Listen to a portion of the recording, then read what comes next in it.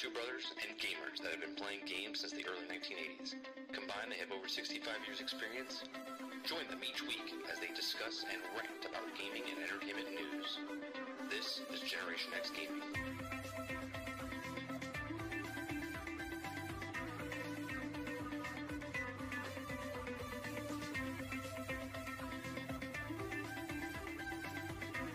Hello, everybody, and welcome back to another week, another episode of Generation X Gaming, the weekly podcast that goes over a few of the top stories from the past week, and we rant along the way. I'm your host, Dirty and Still Gaming, and joining me each and every single week is my brother, Sarge. What's going on?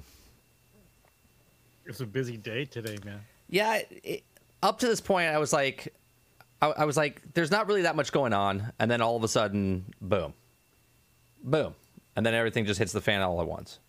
Right, it never ceases to amaze me on the amount of news stories that happen in the video game industry, let alone just world news alone. Just video game industry. Like there's bombs and stuff that happen, big things that happen. So on today's show, we're going to be talking about Disney's state of the game, I guess you want to call it. Their Sarge just quit Destiny. He literally deleted it from his thing. I don't really play it that much. We're going to talk about it. We're going to talk about Outriders. I played it a little bit earlier. I can't play it now. We're going to talk about it because Xbox is down right now. The servers are down, and it's not because of Outriders. It's something's wrong with the servers. Can't even sign in. All of a sudden. So if you're logged in right now, don't log out. Just stay on Xbox. I got my Xbox has been on since 3 o'clock. Yep. Pretend you're like 8 years old and your mom and you have the Nintendo NES and you can't shut it off because there's no save points. Okay, because if you shut off your Xbox, you're not getting back on. Okay. We're going to be talking about a little bit about Marvel Avengers, the leaks that happened with the new list of leaks that are coming out for characters. We're going to talk about, let me see what else we got on the docket here. Anthem. We're going to talk about Anthem or the lack of Anthem. We got a couple of other stories. We'll see where it goes. As far as the Bungie topic's going to take quite a bit of time, and we're going to cover it because, well, I'm just grinning got from to. ear to ear. I want to talk about so much stuff. My face hurts from smiling. I can't. Let's do this. Let's do this. So if you're new here, this is Generation X Gaming. It's a weekly podcast. Goes over a few of the top stories from the past week, and we rant along the way right here every single week, 8 p.m. Eastern, right here on youtube.com/30 and Still Gaming. We have past broadcasts. This is season 7, episode 253. We have 252 episodes up on our YouTube channel that you can go check out the old episodes.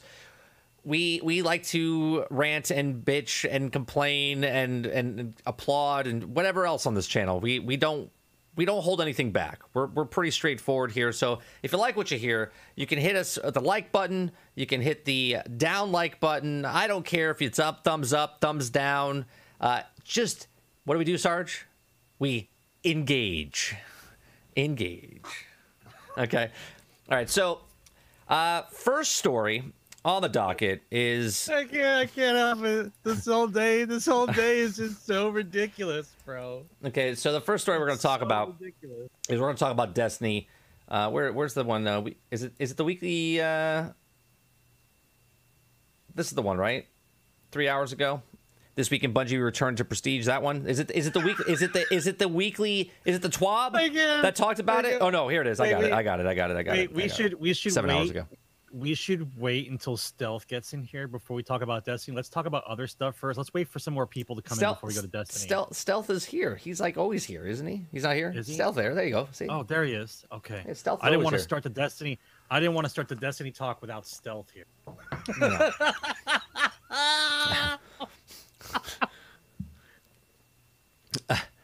I got you, Mo. I don't know why it knocked you out there. I got you. All right, bro. I've been laughing for 3 hours while playing Outriders demo. That's all I've been doing. I don't understand. Here's the thing, right? Before I even get into this Bungie, where are we starting from? Are we starting at Bungie? I'm just curious. We're starting on Bungie. We're starting on Bungie. All right. I just don't understand. Like, I know people look at this, and this is before we even get in. I'm not giving them shit, okay? But I just find it a little odd that they dropped this on the day that a new game comes out. Exactly. Okay. Exactly. They could have dropped this anytime. Okay. Not to say that they're worried about Outriders or anything in that way, shape, or form. No, it just seems very strange. A little too coincidental to try to steal thunder from somebody else for no reason at all. Yeah, it just seems a little strange that they did that. And not just say, here's some stuff.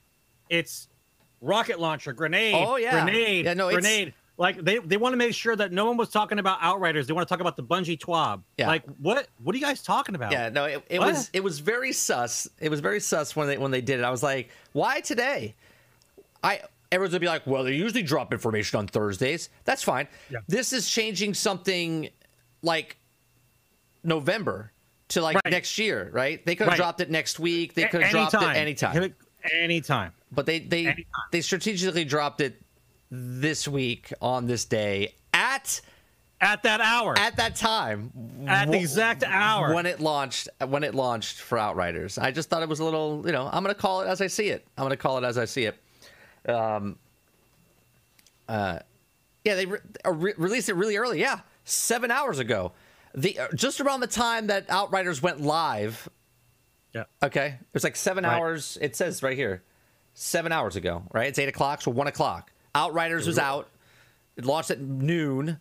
Okay. They want the attention on us. We don't want to make sure we don't lose anyone's attention. Yeah. All right. So let's start with that. Yeah. I'm gonna start. Okay. Hey, Guardians. As someone who knows and worked at Destiny before and shipped in 2014, I started out as this is by is this by Joe Blackburn? I believe. I think it's by Joe. After playing just a few short weeks, I knew we wanted to. You know what? Let me skip this shit. This is okay. Witch Queen, Lightfall, and beyond. Last summer, we outlined the ambitions for the next era of Destiny 2 by announcing the full arc, starting with Beyond Light, followed by the Witch Queen, and then Lightfall. As we began to scale production of the Witch Queen last year, we made a difficult but important decision to move it release early to 2022. And we also realized, you're right, Sarge, realized that we needed to add an additional unannounced chapter after Lightfall to fully complete the first saga of Destiny. All that means is another chapter. That just means another $60, doesn't it? Well, 40. No, not a season. They need another chapter to tell you after Lightfall, right? One more COD. Right. One more COD. It's like a one more. There's something else after Lightfall, right? There's something else after Lightfall. We thought about moving Destiny annual release to early half of the year, primarily for the health of the team. But with Witch Queen and not being tied to legacy expeditions allowed us to make this choice early for three important reasons. Okay, the Witch Queen represents an important evolution of an ongoing story of Destiny 2 Beyond Light, built the foundation that allowed us to weave in the world building of Destiny and Destiny 2 together. But the Witch Queen will light the fire on a strongly interconnected narrative across the Lightfall and beyond, unlike anything we've ever attempted before. A time like no other. Even more importantly, the conclusion of the release will also conclude with Light and the Darkness saga. The Light and the Darkness saga. Okay. The conflict will first introduce with the launch of Destiny's many years ago, as we've been developing the Witch Queen, and we realized that it needed to release to be the first of many moments crucial to the story of Destiny. With so much leading to the dependent on this what happens in the Witch Queen, we wanted to make sure that we gave ourselves enough time to build our journey in the right way, starting with exceptional first chapter in the Witch Queen. Now, with Destiny now committed to being the everlasting, evolving world, we wanted to make sure, and we're still taking the time to upgrade Semitic Foundation, Destiny 2, support everything that we wanted to do in the future. Our unlimited vision, or ultimate vision, for Destiny 2 will stand definite action MMO, a unfied global community where you can play Destiny anywhere with your friends for 2021. This means upgrading our approach to keeping Destiny's weapons, armor, game fresh, refining our vision for PvP, and implementing transmog and adding crossplay more below. And finally, the most important reason, we're proud of uncompromising where it comes for our commitment and our health of our team. With COVID-19 keeping us away from the office and the large amount of the work in our plate, we need to move the date in order to make us, though both this year's updates and Witch Queen were both delivered in quality of strive for on the schedule that we made sense for everyone involved. Excuse me, sweetie.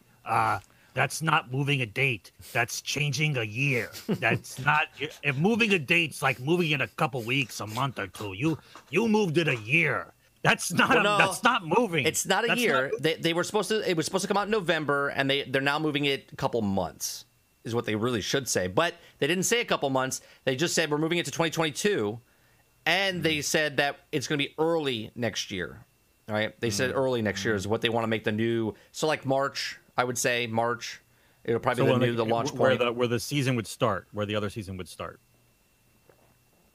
Yeah, wherever that season starts. Like right now. Yeah, like around this time next year. So a year from now is when Witch Queen comes out, right? Something like that. All right. So making the choice was one of the we took not one we took lightly. Believe it is someone close to Witch Queen's progress. There's no one more than us that wants to get it soon out as ready. But at the end of the day, we know it's remaking the Call of Witch Queen, the future chapters of Destiny 2, also the right reasons. One that puts the teams first and our game and quality bar we strive to ourselves. Now, we have more to share with Witch Queen and beyond later in the summer this year, but today we need to talk about what's happening in 2021. All right, so let's just take that chunk of what's happening right now with Witch Queen.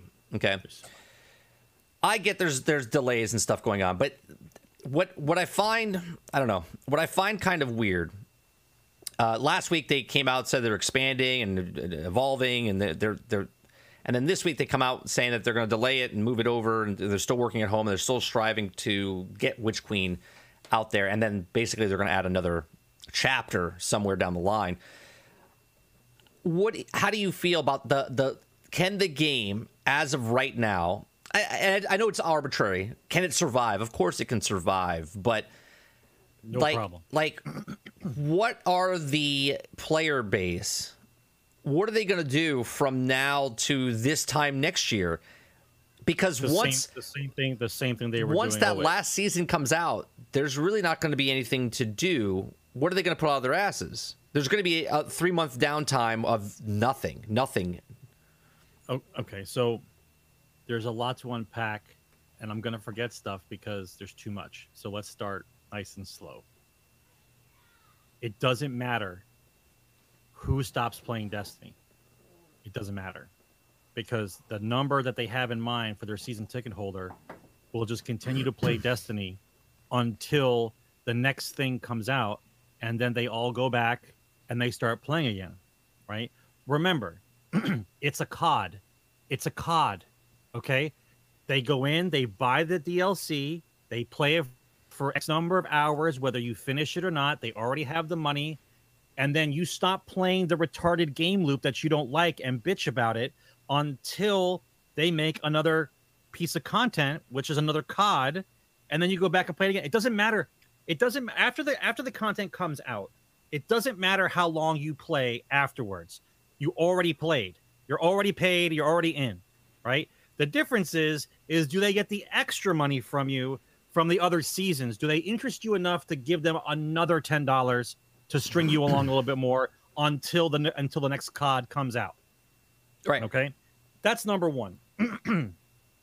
Number two, if you decided today, the end of February, that you already know without a shadow of a doubt that you cannot make it by November. Okay? Like, that is a huge gap of time. Right. To just put your flag in the ground and say, we have to delay it. We're not going to make it. Like, wait a minute. The year we haven't even gotten started with the year yet. You guys are hiring more people, aren't you? You're moving into a bigger studio, aren't you? I thought we were revving up for the new and improved what's happening with Destiny, right? Right. So if you know right this moment that you're not going to make November, how far behind are they? Right. Like, I feel like they're expanding, right? They're expanding. That building's not going to be done until 2022, late 2022. And then the people that they're hiring, I can hire more people and they can work from home. Right, but that's also, we don't know if they're transitioning back to the studio. I know some studios are trying to get back into the studio. I know they're in Seattle. I don't know what the rules are there. I know California is slowly getting their people back into the studio transition. look, I understand they're working at home, and I understand that, and they're making it work. They're making it work. But this to me, I just feel like the way I look at it is they're just trying to take the no content they have, and they're just trying to, when you take Play-Doh and you start rolling it out in front of you, and then one side gets a little thinner than the rest, you know what I mean? And then it gets so thin, it just starts to break apart on one side. That's the way I'm picturing their content loop right now, right? They're trying to figure out, we'll get into it because here's the next section, okay? Rewards that matter, okay? With Season 11, we introduced an Infusion Cap, iteration of Infusion design, and keep Destiny gear game fresh and release and create a healthy ecosystem for aspirational content. While we still believe that these goals is clear, our execution was off the mark. Well, Band-Aids galore up until this point, and now they're basically getting rid of. I'll continue. Infusion caps help the meaningful shift of the meta beyond light and create reward ecosystem that were manageable to balance and monitor. But the system has also made the rewards feel like they have expiration date. No shit. Because they do, okay? And have frequently made playing the legacy content feel shallow, because not feeling like it's shallow, because it is, okay? We want the reward you've earned in Beyond Light and subsequent seasons to feel like valuable tools. Here's the word, feel like. No, it needs to not feel like the reward. They need to be valuable. That's the whole point, right? It doesn't need to feel valuable. It needs to be valuable. Tools can also use incredible challenges you'll face in the Witch Queen, so you'll be making changes. Now, we've made a decision that any weapon or armor that is currently being infused to max power will continue to be able to reach max power permanently. Starting in Season 14, we won't be capping the infusion on any weapons or armor that have not already reached the cap as the start of Season 13.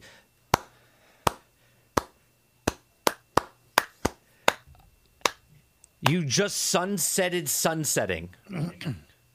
You sunsetted sunsetting, right? They got rid of the thing that they needed to bring in the game because had to have it. Had to have it. You had to have sunsetting. Otherwise, we would not be able. Power creep. We would not be able to. Yep. Power creep, Sarge. Yep, we would not be able to continue building this way.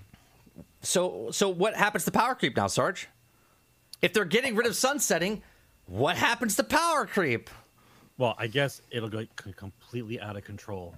It'll be an unstoppable juggernaut that will turn the game into a giant clusterfuck because everyone will be walking around with like grenade launchers that can kill stuff in one shot. That's what's going to happen. I just have I have a thing here.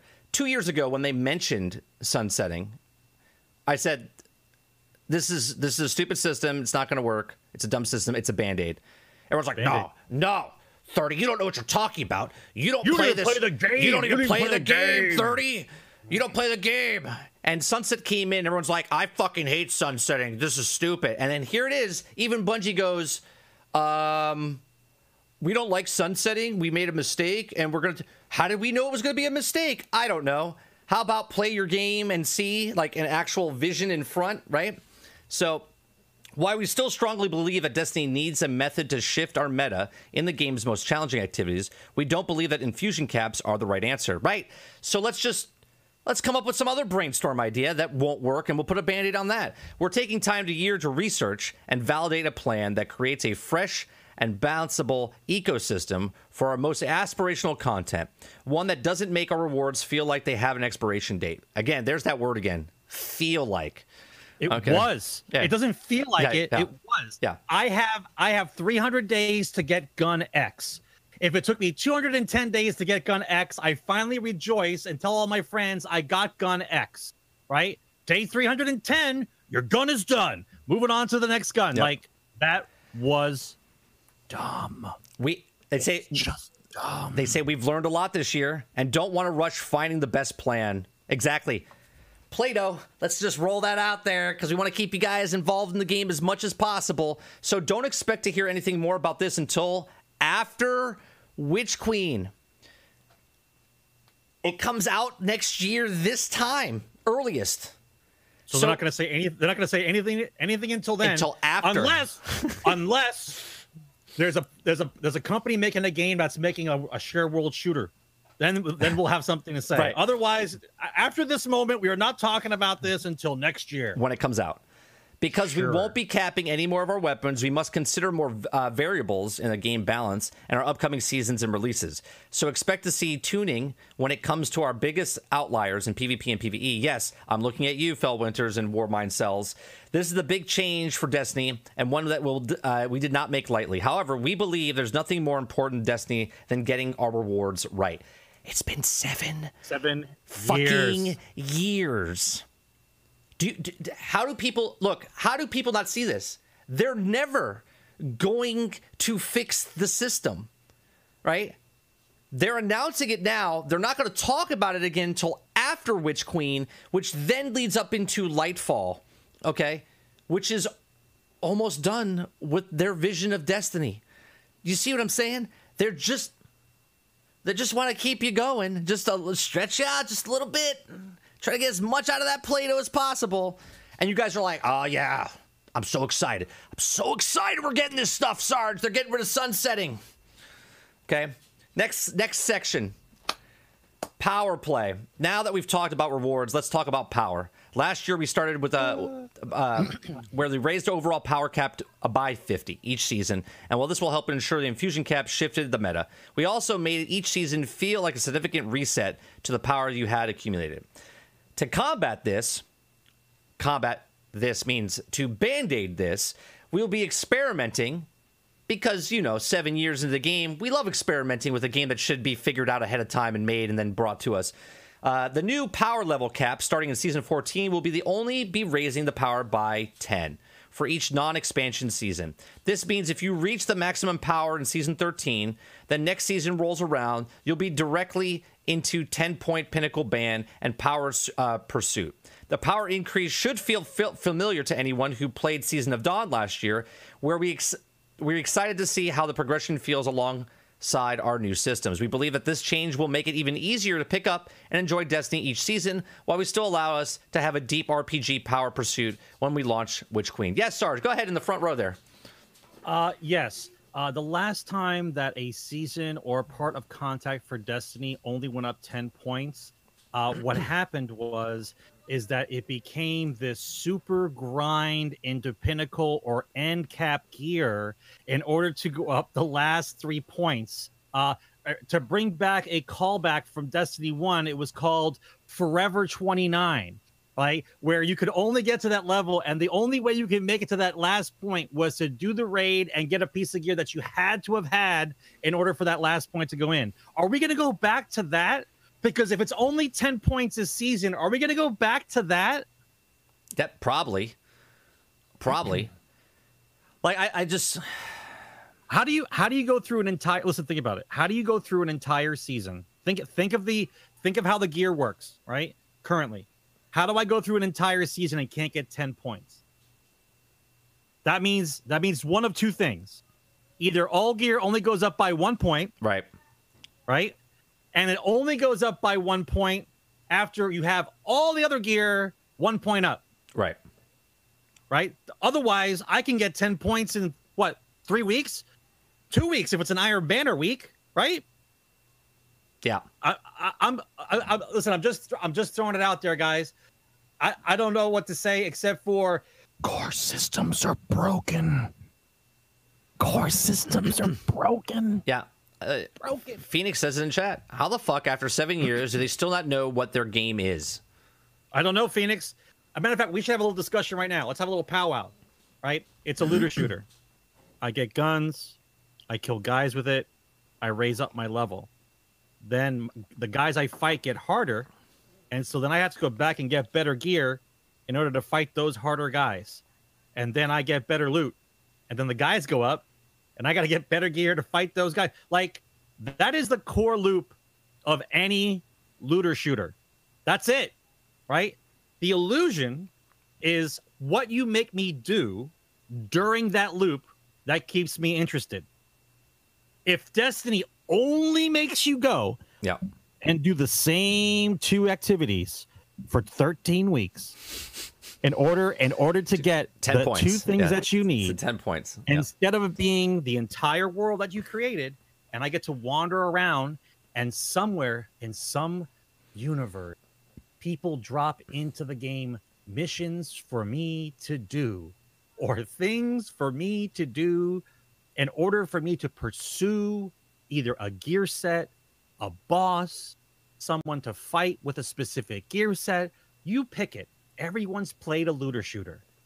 The constant dragging out of repetitive content that serves no purpose and does not respect the player's time can no longer be tolerated 7 years after the game's release. If you don't know what your game is at this point, you are not going to fix it in the last 2 years of the game. Now, period. Well, here's you're the thing. Just not. Even if they do, just not. Even if they do fix it, they literally yanked my chain for 7 years to finally get to the point, and that's just it. Every time a content comes out, there's people right now that are freaking out about this, and I totally get it. And you have every freaking right. out about what? They're super excited about this. They're like, oh yeah, Bungie's changing it, right?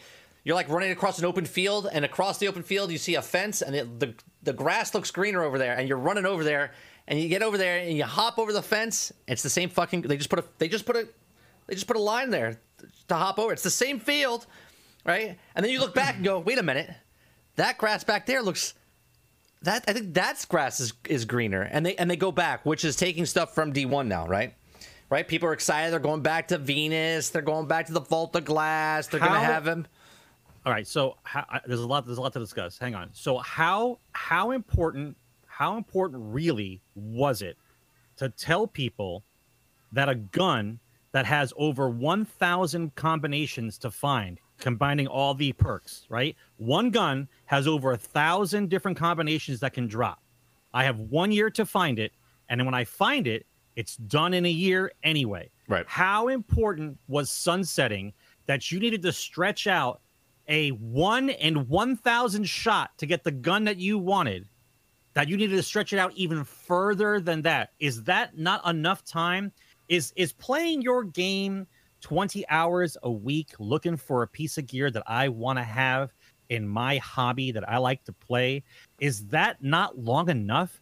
How long do I have to play it in order to get a piece of gear? And then on top of that, you tell me it's time gated. Once you get this gun, that's it. Now you have to get it again. Like, you guys really don't have content that you have to take that away from me? I don't get that. All right, so here we go. The next section, Angels of Death. Like many of you, I'm passionate about PvP in Destiny 2, and it's clear that we haven't had a consistent message around these modes, so I'd like to share our high-level vision of Crucible. Direct player versus player competition is essential in Destiny as an option to express mastery of our own Guardian to showcase the strength of your arsenal against other players. It's simple vision, but it's one of the crucial that making the game feels like it's a real place for those players that can crave that showcase, where we reward you've earned the skill to demonstrate and how to build your Guardian all matter. So let's talk about what we're going to do this year in PvP, starting with our two priorities. Excuse me. Improving gameplay sandbox balance in Crucible and upgrading the experience with our most aspirational game modes. When it comes to balance updates, these can be divided into three major buckets. First, in Season 15, we'll be addressing the 3-peaking in Trials and Competitive, and in the modes that emotes will be disabled, and players will be unable to pull out any third-person weapons that doesn't have ammo. Third-person experiences were part of what makes Destiny gameplay feel so good, but it was clear in our most competitive arenas that these mechanics were being used in ways that we did not intend. These are the trickiest problem to solve in Destiny's complicated sandbox, but we think this is a good starting point. How about you just separate the guns from one to the other? You're separating now I can't operate a sword, so there's no swords in this mode? Right? Is it first-person sword mode only? You know what I'm saying? Second, over the next several seasons, we'll be making changes to the stasis and light subclasses in order to achieve a healthier balance of subclasses in the Crucible. You mean nerf. Across the Season 13 and 14, we'll be adjusting stasis in the Crucible in order to bring overall effectiveness in line with our light. Now, they're nerfing it for PvP. Are they nerfing it for PvE? And if they can separate stasis from PvP and PvE, then why can't they do it with weapons? I'm just asking. Because in the next 3 years, maybe you want to separate your guns from PvP. Just have, real simple fix, just separate the perks. And that it would have two separate perks. So if this perk's broke on PvP, it doesn't affect it in PvE, right? You can nerf it, and it doesn't affect the rest of the game. I don't know. just off the top of my head that I've had for 4 years. Behemoth Titan, decreased super damage reduction, increased super energy costs when performing light attacks, remove freeze AoE and supercast, reduce traveling efficiency and shiver strikes when slowed. The Hunter, decrease the weathering blade damage and tracking, decrease the slow stacks applied to targets, remove shatter dive damage reduction. Shadebinder, Warlock, fix bugs where ice flare bolts would have tracked towards targets immediately fix the bugs that shade blade super projectiles were not tracking until a certain distance. And general, decrease the crystal shatter damage. For Season 15, we're also looking into universal adjustments to stasis by increasing damage reduction when frozen to prove more survivability for the victim. Now, following the stasis tuning in Season 15, we'll also focus on light subclasses and release the set of targeted buffs to our most unutilized specializations. The goal of these changes is to keep stasis feeling great in PvE and to bring representation to PvP more in line with the light base abilities. Finally, we want to continue to adjust the weapon's archetype performance and introduce new perks that shift the meta in the Crucible. I think the team has done a great job in this arena over the last several months, introducing the balance that changes both seasonal boundaries and the mid-season, and we want to continue to drive down the path of diversity of types of loadouts you encounter from the season to season. In addition, at Season 15, we're also looking to adjust overall ability usages, rates to make sure that the guns and gunplay are always key to success in Crucible.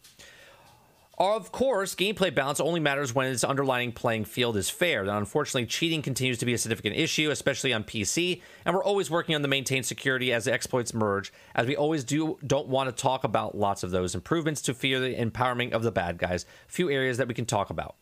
We're aiming to nearly double the size of Bungie's game security team this year, reflecting the long-term commitment. We've begun regular surveys to better understand your experience with cheating and to measure our progress. This new data enriches our existing streams from players' reports.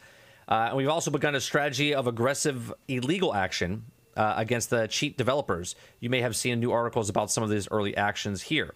All right, so there you go. Beyond the gameplay balance and security, we also want to adjust the structure of the most aspirational PvP modes in order to make them better experience for our players. First up, we're targeting overall the Trials of Osiris reward structure and matchmaking. We also release the end of this year with updates specifically want to target a few things. Improvement to overall health of the Trials matchmaking pool, both incentivize and wider audience to engage a better defining separation of skill tiers. Rebuild the Trials reward structure so that it encourages more players to stick to their active card longer. Our current structure encourages a lot of recycling cards after a single loss, meaning the first games of your Trials card has a high chance of being incredibly challenging. We also want to build a reward structure that constantly pushes higher skill players to want to progress deeper into the card even after a loss, making a 3 to 5 win card more achievable goal for more players. And investigating opportunities for solo players to participate in Trials regularly. We believe that this will not only make matchmaking pools healthier, but it'll also encourage more players to see what Trials is all about, and hopefully from social connections with PvP-loving Guardians. Do you have anything to say about that? Yeah, what's Trials about? Getting someone either to run your account for you to run it through, or get onto an account where someone piggybacks you throughout the Trials. I mean, is that the whole point? Once again, Right. It's been too long to try to explain the PvP system again. The original vision of Destiny was, we make story content, we make bosses, we make strikes, we make missions. Within those targeted activities, there are special weapons to be found. Those weapons make the player feel powerful. And the reason why you got those weapons originally was so you could use them in PvP, which in turn made people in PvP say, what just killed me? That's awesome. Let me go get that gun in PvE. That was the normal game loop. But from the very beginning, at some point, they decided that we need to make the guns more and more redonkulous in order to keep people coming back into PvP instead of let's just make a solid PvP experience. Right. Right. So they caused their own power creep and then decided that, well, the only way we can stop power creep is that we have to get rid of the weapons. Otherwise, they'll just have the weapons forever. Right. Okay. Then you had the abilities, and the abilities complemented the gunplay. That was the idea. Set up a lane, either set up a defense or push on one side and have someone either cover you with a sniper and you run it with a shotgun and control lanes, right? Now you come out with stasis, and I understand how it works. It's new. You want people to play it. So it's the most badass thing you've ever played because it's new. We need it to be badass. But what happens when you make something that's that badass? It affects PvP. Right. Just like it did. And so now that everyone has bought the DLC that's going to buy the DLC, right? If you don't have Game Pass, now all of a sudden the answer to the problem is we're going to nerf stasis across the board in order to be more competitive inside PvP. All I keep hearing is Band-Aids. That's all I hear is Band-Aid. It's not an actual fix to the actual problem that we are living in for the last 3 years, right? So right. What is it from the player base that they want? They got rid of trials, and in 2 years, didn't fix it. Nothing happened. Right. You got rid of it. You took the game mode out like you were serious. Everyone was like, okay, they got rid of it. We're going to work on it. Yeah. 2 years after the fact, they must have had the Anthem team work on it because they had nothing changed. Came back. Yeah, nothing came back with any significance that makes you want to play PvP. PvP is competitive by nature, especially in this game. You have to give people a playground to play PvP with the weapons that they find in the game. If someone happens to find a combination of exotic, legendary, and armor sets that makes them unstoppable in PvP, let them have it. Right. Go play top level PvP. There should be nothing wrong with that. Nothing wrong with that, right? What should happen in the natural expansion of the game is that's the reason why I can look at anybody I want. That guy is kicking my ass. Let me see what that guy has, right? He's got this armor at these numbers. He's got this gun with these perks. Now I have a mission because I don't want to get crushed. So now I go back into the game and look for that set and that weapon in order to, what I believe, to remain competitive, right? That is the natural process of the game. They don't want that. They want to control every avenue of the game, and the crybabies cry because they get stomped because they don't have enough time to play the hours that the top-end PV players which will always happen, right? Which will always happen. Yeah. So what are we supposed to believe? In 2 years, you don't know what the outcome of your PvP game is supposed to be? I don't believe you. I don't believe you. Because the game released in the state that it was supposed to release in. What changed besides the so-called power creep? Somebody explain it to me. Yeah. Explain it. Yeah, it's I don't know. It's difficult because they've been, like I said, they love stretching it out. They love, well, let's go back to the stripper analogy, right? A stripper teases you, and then right before they think, song's over, sorry, all right, then they walk away, right? And you got to pay. You got to pay for an extra dance. You got to pay for an extra thing, right? And that's what it is. Destiny is. I love Destiny. The stripper and the game, right? They're both amazing. Okay, all right, so. Season 14, the Vault of Glass will return. The team will have a lot more to say about this before it launches, but there's a few things that we have to clarify now. Our philosophy behind bringing these things out, the Destiny Content Vault, is to keep them feeling like the content you remember while updating them to meet Destiny 2's difficulty and raid standards. So, while the high-level experience remains the same, you should expect the raid team to have a few tricks up their sleeves when you tackle the depths of the Venus this summer. Vault of Glass will also launch with both the content mode in the first 24 hours and the world's first race, since it will be reprised raid. And we're going to be doing world's first a bit different. Players looking to claim the belt will not only have to complete the raid, but they'll also have to curate a list of challenging triumphs. And while the only one fire team will walk away with the belt, there will be plenty of opportunities for players to earn the ability to purchase some sweet real-world loot through Bungie rewards. I'm going to skip that part because I'm moving on. One last thing before the end of the year, we're also looking to add master versions of the Vault of Glass.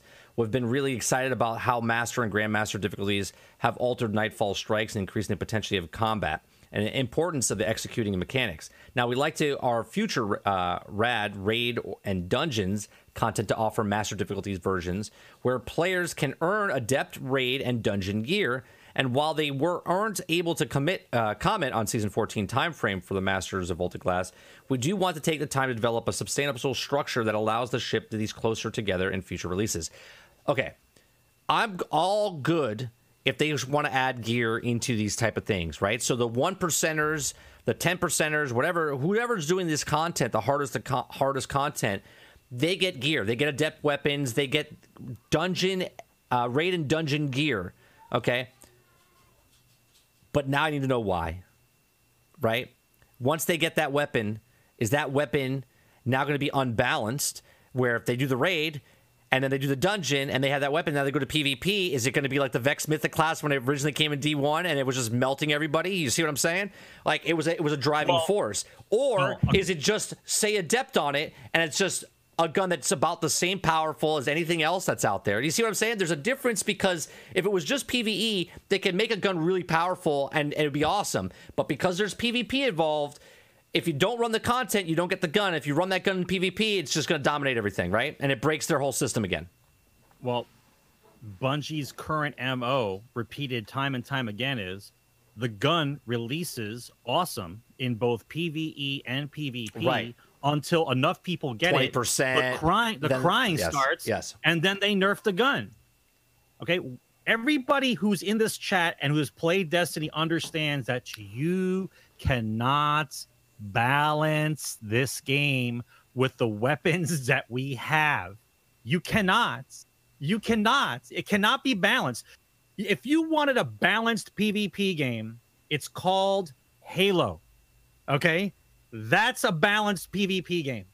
Right? Yeah, because you team up, you fight the guy, you cover the area until the guy gets the rocket launcher, and then you win the match. Okay? That's balanced. You cannot, with all the magic, the space magic, and all these kinds of weapons, and it goes against their own vision. Yeah. I want to make an awesome gun for you to find. Great. That's guy number one over here. Guy number two says, I want to make a balanced PvP game.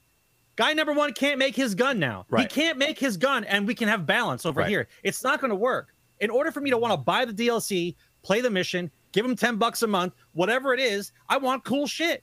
Right? You give me cool shit, and then a month after the cool shit is out, you take the power away from me because it's unbalanced. But here's the thing. We're going in circles. Yeah, but here's the thing. We're going in circles. I get the adept weapon. What does that adept weapon do for me? Where I literally just beat the master, like the hardest class. The hardest thing you can do. I just beat the hardest thing that I could do with the weapons I already have. Yep. Now you're giving me a weapon. What does it do better than the guns I just did the hardest stuff with? Well, in the normal looter shooter, I would have a special boss to go fight with those weapons and that armor. I get armor and weapons from the boss of the DLC in order to find another guy with that set. Otherwise, the adept weapon is only a trophy, a mark of veterancy that I get to carry with me into a PvP match because it might be slightly better than the gun I already had. That's the only difference. Right. That's it. Remember, originally, the gun was the trophy. The gun was the trophy. Right. You played a raid until you got Mythoclast, right? You played a strike until you got whatever that cracked legendary weapon happened to be for that season. There was a broken legendary weapon that everyone had to get because if it rolled with this perks, it was awesome, right? So I played that strike 100 times, 200 times, 300 times. Example, especially just for shits and giggles, would be Lono when he went for the what was the game? The gun? The gun he went for forever. Imago Loop. Imago Loop, right? Yeah, the Imago Loop. He went after it just to go after it. Totally fine, but you have to give purpose for what we're doing. And now, once again, it's Band-Aid time because the core systems of the game are broken. Okay, the best thing you can do is treat it like COD. You play COD until you're bored with COD, and then you wait for a new COD, right? The best thing you can do, and I know you're going to think I'm negative about this, guys, but the best thing you can do is just erase it from your hard drive. Let them all know. Let them all know that you're done with it for now. We understand what you're trying to do. Hashtag, good on you. Hashtag delete Destiny from hard drive. just good on you. We know you're trying to do better. We've been listening to this for a while now. We know you're going to do better. I'll just wait for your next rendition of COD, and I'll put it back on, and we'll play again. Yeah, until then, they need to see that just erase from hard drive. They're like, where all these people are going? Well, no, we're still cool, Bungie. Yeah, we're still cool. yeah. I'll just wait. I'll wait for COD to come out. We're cool. Yeah, I don't hate you. That's the thing. I don't hate them. I only play it when the major content drops. I don't like the seasons, so I'll see them this time next year when Witch Queen drops. I'm not paying for the rest of the season. I have no interest in it. When Witch Queen drops, I'll give you $60 for that content, and then I'll go on my merry little way and see you in 2023. Okay, like it just doesn't make sense to me going for stuff. It keeps you busy. I get it, but there's a lot of it feels like it's to make you feel like, and you feel that it needs to be valuable. It needs to respect the player's time. Intentionality and respect the player's time. It's not supposed to feel like intentionality and feel like they're respecting your player's time. It's supposed to have intentionality and have players' time in mind, right? And they don't. And it's across the skill gap. The game should work the way it's intended, right? If I only play a couple hours a week and my friends only play a couple hours a week, when we get together and we go into a PvP match and we're going to play either Iron Banner or Trials or just normal PvP, according to our stats, we're in a group that belongs in this group. Like, we should be matched against those people. The guys who are top level are playing against guys who are top level. It should never be some guy who comes in who plays 1,000 hours a month, right? Comes in and rompy stomps the kids who are playing 6 hours a month, 6 hours a week. It's like going to basketball court in like 5th grade. Right. Because you're trying to pad your card. Like that. I thought that's what the numbers inside your skill was supposed to be. This is what I'm ranked. This is my KD. This is my stuff. I'm with a group of people. We're all about the same. So how do I end up in a match where I'm getting stomped? I'm just getting stomped. Is there not enough people? Is that what you're saying? Is there not enough people playing anymore that we can't get that? I don't believe that for a moment, right? Because remember, this is the core group of Destiny.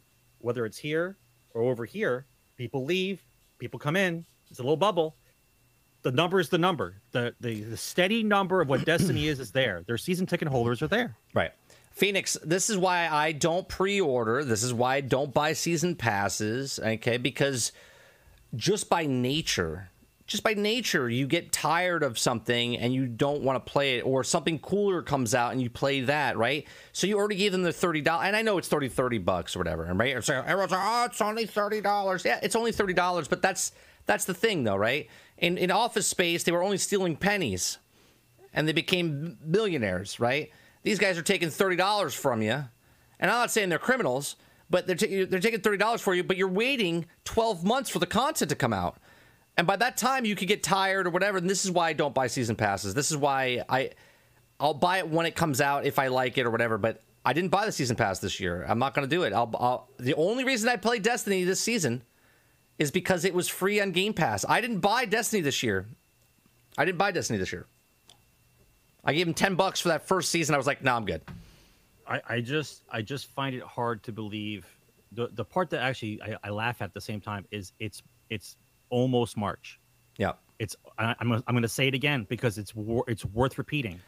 It's almost March. You already know that you're not going to have Witch Queen done. So this time next year. By November. Right. Like, it's a whole nother year before we get to see it. Like, yeah. Which we've always talked about, Sarge. We play a game, finish the game, move on, see you next year, right? See you on your next release. Let me continue with this real fast. Season 14's got Ada 1 is returning to the tower. Abilities for her player to come with the armor. They have their collections to turn in, the universal ornaments, and Destiny 2 will call this transmogging system armor synthesis. Okay. Every season, Ada will offer players a set bounties of highlighted various activity types. Players can then complete these quests and receive materials they need to power up Ada's loom.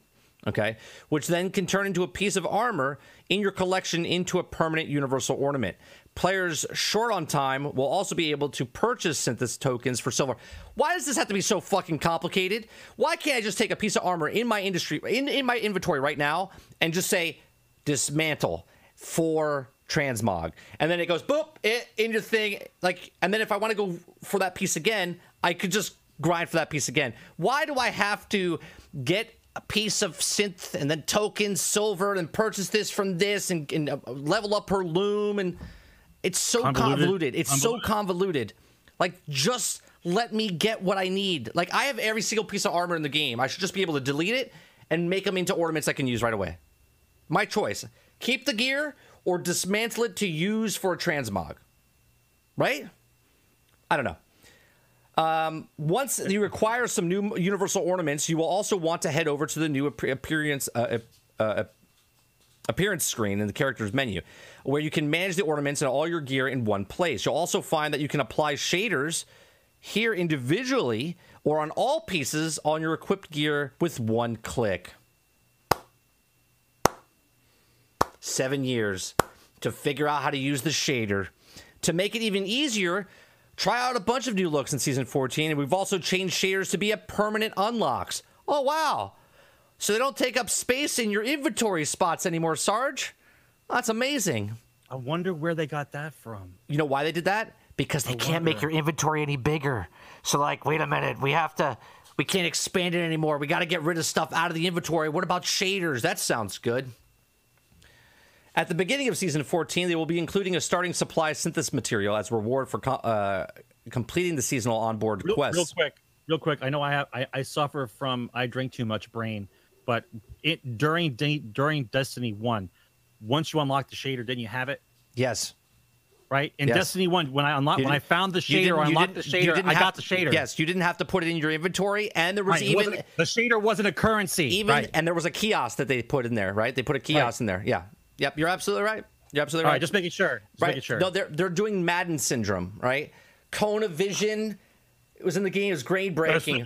They took it out, bring it 7 years back later, and they're like, best thing ever. Kona Vision, they're like, oh my god, this is mind blowing.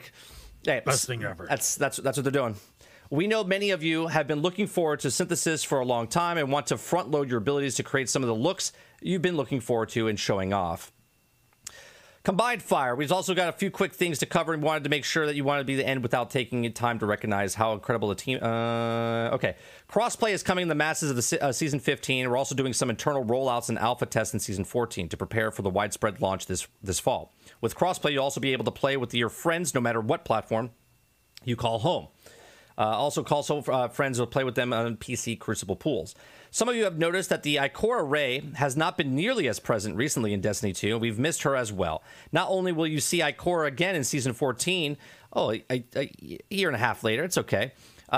She will also be playing a pivotal role in the Witch Queen.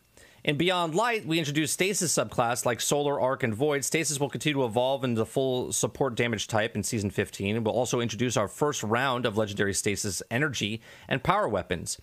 We'll also have a lot more info here to get closer to the fall. And more recently, Season 13 will roll out a phase of one of the new gilded title systems, where players can gild our ritual titles like Conquer, Unbroken, Dragon, Flawless each season for Season 14. Phase 2 of the gilding titles will roll out. When players gild a title, will also be displayed as many times as the title has been gilded in the past. So you'll have that to flaunt above your name. So if you're Flawless and then you've done it twice, so you'll have things like that. So there you go.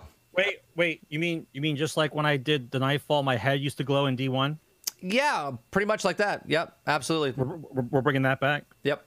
Okay. Yeah. So there you go. That's the rundown of Destiny. That only took 52 minutes, Sarge.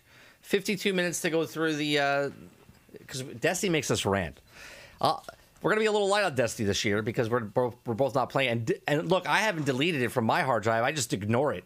Sarge literally deleted it. No, you have to do it, bro. You have to. Look, I don't have a problem. I don't call ex-girlfriends that are still on my phone. I don't even have them on my phone, but I don't call them. You know what I'm saying? Like, I just leave Destiny, the stripper girlfriend. She's there. Every once in a while, I'll go to Facebook and check her out. But that's about it, right? That's about it. I'll leave her there. I'll check her out every once in a while. But then I just go back to other games. I'll see her September, November. Now I'll see her in March next year. I'll see you during the next COD. Yeah, if your COD is good, I'll see you at the next COD. It boggles the mind how they speak about things like they've been working on them when they're just bringing back things that were already in the game and then they were taken out. Right. We didn't work on it. You didn't work on that. You didn't work on colors. Like the shaders are not something you worked on. You invented you made colors a currency on purpose. All right, then ignored it. And now because you're out of room, now colors mean something again. We need to get rid of colors. Colors are just now yours. Like, am I supposed to be impressed by that? Like, it's supposed to be a looter shooter. The making my guy look cool should be an afterthought and a common thing for me. I'm going for guns and armor, and while I'm doing it, I'm gonna go over here and find some things that I found and make myself look cool while I do it. Is that so hard, or is everything gotta be silver? Yeah. Is that as soon as I saw, and George can back me up on this one, as soon as I saw that I couldn't get Bright Dust from doing weeklies unless I got the season pass, I was like, unless I'm good. So first it was 200 each for each weekly. So it was like 600, 750 a week for one character, right? And then they brought it down to 100. And now they brought it down to nothing if you don't have a season. But you can run the repeatable Vanguard stuff for 10 apiece. You can do that. That's impressive, right, George? That's impressive. So I don't know, man. I don't know what how long do you want me to play the game? Like, if I'm a casual, how long you want me playing your game? I just want to get some stuff, hang out with my friends. How long should I play?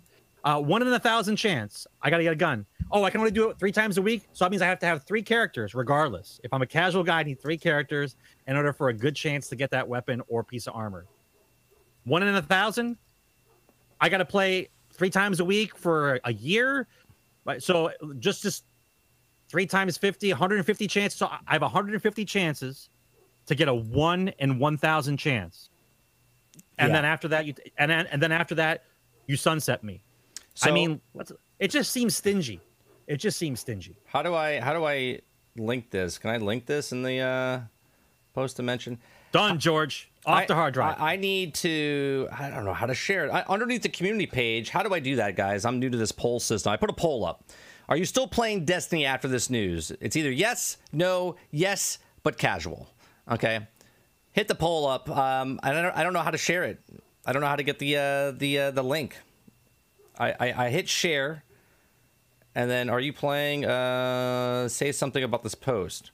Yeah, but Hermes, think about that for a minute, though. Think about that. They figured out that for someone who actually gets on every day and just goes and farms for Bright Dust because they want to play the game because there's nothing else to really do in the game.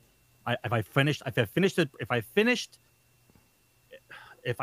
Europa and I have nothing else to do, and I'm just playing the game, that's not what I wanted to do. The casual time that I'm playing, I'm going for Bright Dust because that's what I want to do. Because I want to, every time if there's something cool in the store, I want to get it, right? They decided, no, we can't have that. We got to make sure eventually they have to buy some silver. Is it not enough that you sold me a COD every year? I'm curious. Right. I'm curious. Is it not enough that you sold me a COD every year for 7 years? That's not enough. You got to make sure that I still funnel you into a point where I still have to give you money for a token piece in a game that I'm barely playing. It seems weird. It seems weird. All right, hold up. I got the link. Let me go into here. I'll put the link to you guys in just 1 second so you guys can vote on it. Sorry about this. I'm all new to the YouTube thing. All right, so here's the community tab. If you click on that, that should bring you to the vote.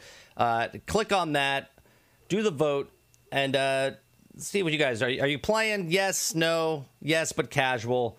There's no hate, you know what I mean? Like, if you like it, you like it, but it's not my cup of tea anymore. All right, next story, Anthem. Okay, here's the thing about Anthem. Anthem update. Put them on the screen. Put them on the screen. Put what on the screen? Oh, I'm sorry. Okay, hold on. Him on the screen. Okay, there he is. Okay, Anthem update. In spirit of a transparency and closure, we wanted to share what we've made a difficult decision to stop our new development work on Anthem, aka Anthem Next.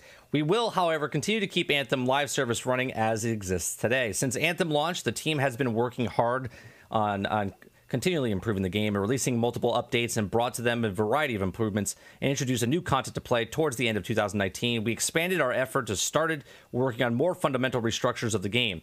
During the development, we've provided updates revealing some of the team's work through blog posts and conversations with our on social media, and been inspiring for us to see the positive reactions and feedback. I've been incredibly proud of the work that the team has been doing and excited to see the play of each new build experiences.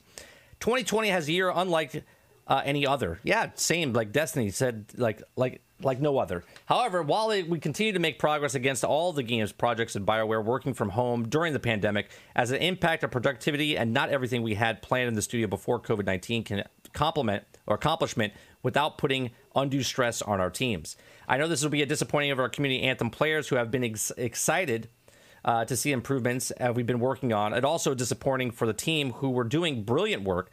And for me personally, Anthem was brought to me by BioWare, and the last 2 years we have seen some of the most challenging, rewarding experiences of my career. Game development is hard. Decisions like these are not easy. Moving forward, we need to laser focus on efforts in the studios and strengthen with the new Dragon Age and Mass Effect titles while continuing to improve the quality updates of Star Wars: The Old Republic. To the Anthem community, thank you for your passion and creativity. So Anthem has been vagoted. Okay, it's been vagoted. Those of you that don't know, if you're here, it's been Abe Vigoda. Now, it's not to make fun of Abe Vigoda. Abe Vigoda is dead. I like Abe Vigoda. Okay? I used to love Abe Vigoda. He was a good actor. I loved Abe Vigoda. So this is like more of an honor for these games to become Abe Vigoda. Abe Vigoda. Yeah. Okay. So here's the thing. I know people are like, oh man, I'm really sad about Anthem, right? You have to remind yourself that when someone steals something from you and then returns it back to you, they're still a criminal, okay? They still stole from you, but they learned their lesson, okay? In this scenario, Anthem worked on a game, their words, not mine, 7 years. 7 years. Now, let's think about this for a second. What game has been worked on for 7 years right now? Destiny. Destiny's been worked on for 7 years, and you're still testing it for them, okay? Anthem was worked on for 7 years ahead of time, but instead they wasted 5.5 years of the development cycle because they didn't... Proven. Not us making it up. Yeah, not making it up. This is proven. Okay? They wasted 5.5 years of development time of the 7 years. Okay? Because they didn't know what it was. Right, until they showed that... Because they didn't know what it was. Until they showed that thing at E3, and they went, that's the game we're going to make. And then 13 months later is what we got. Now, mind you, I played Anthem for 250 hours plus, okay? I played the single player. I thought it was an okay story. I thought the game was... I love the combat. I love the flying. I love the combo mechanics. I thought it was great, okay?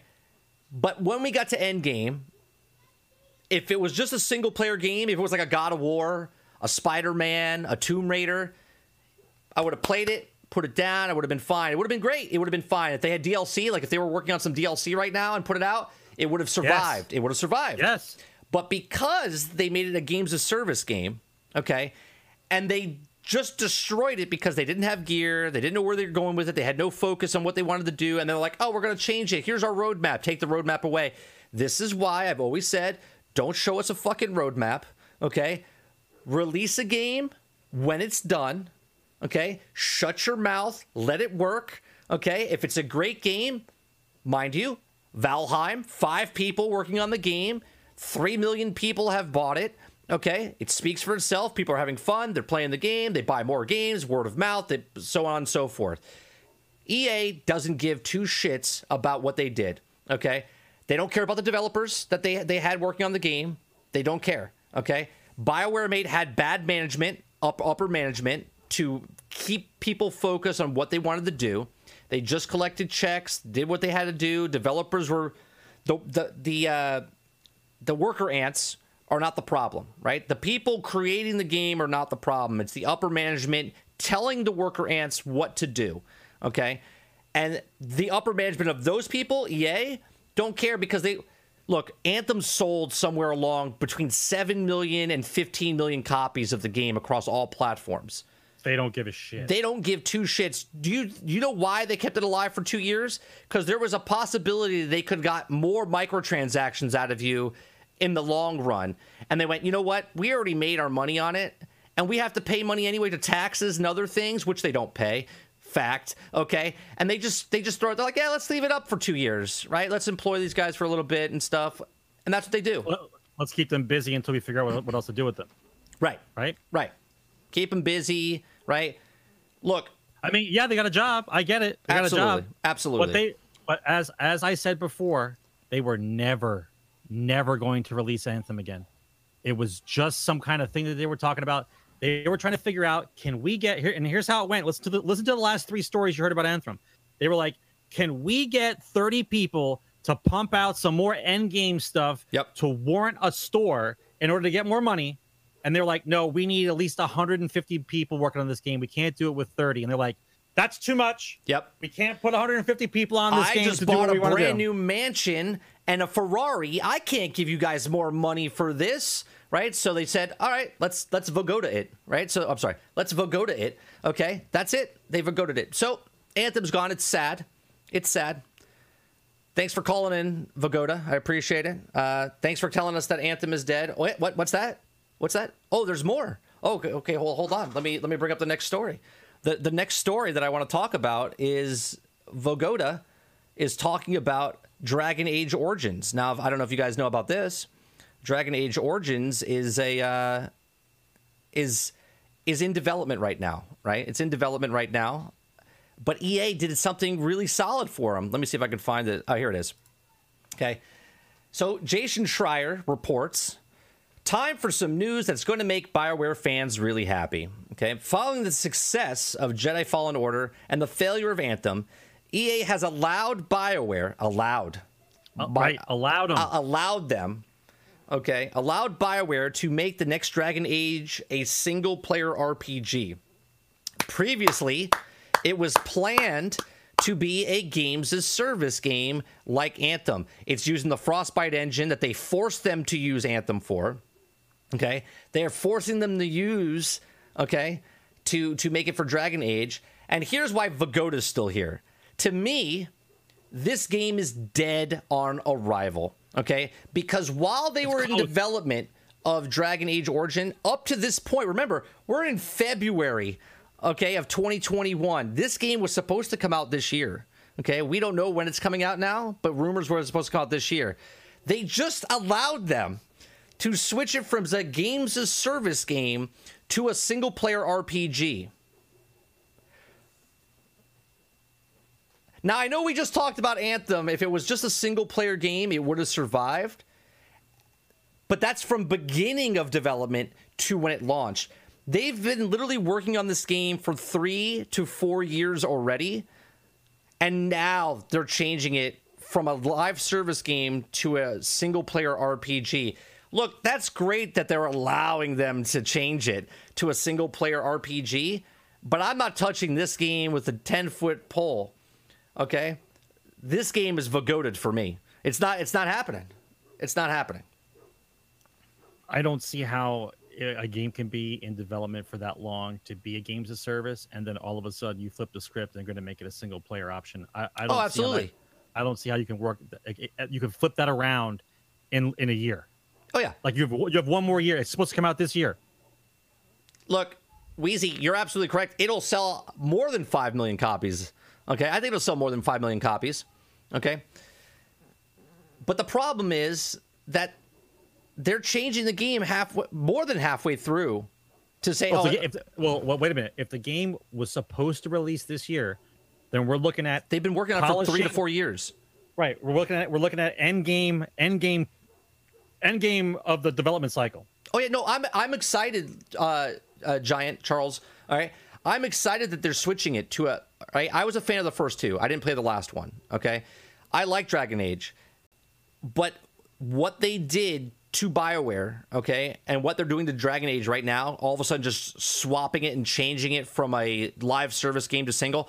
I'm applauding them. Literally, I am, because BioWare should stick with what they know, which is stories, right? Story games. They're good at telling stories. With SWTOR, all right, or I'm sorry, Knights of the Old Republic, yeah, all right, like they are good at it. They're good at telling stories. Mass Effect 2 is one of my favorite games of all time. I've been playing games since I was 3 years old. I'm 42 years old. It's some of my favorite games. Top 3. Mass Effect 2 is a fantastic game. Okay? BioWare knows how to write stories. They know how to, yet they didn't make them do stuff like that. And now they're converting a game that's been developing as a game as a service game now into a single player RPG. I hope it's an easier transition than the opposite way around, right? So, Vagoda, what? I'm sorry? Oh, there's one more story. Oh, hold on. Vagoda, you're busy tonight, man. You got a lot of phone calls coming in.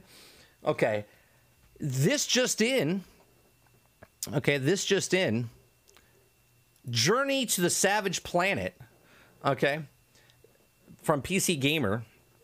Journey to the Savage Planet has been fixed, or has been fixed on Stadia. Now, the game will now let you remove a corrupt saves and we're causing the main menu.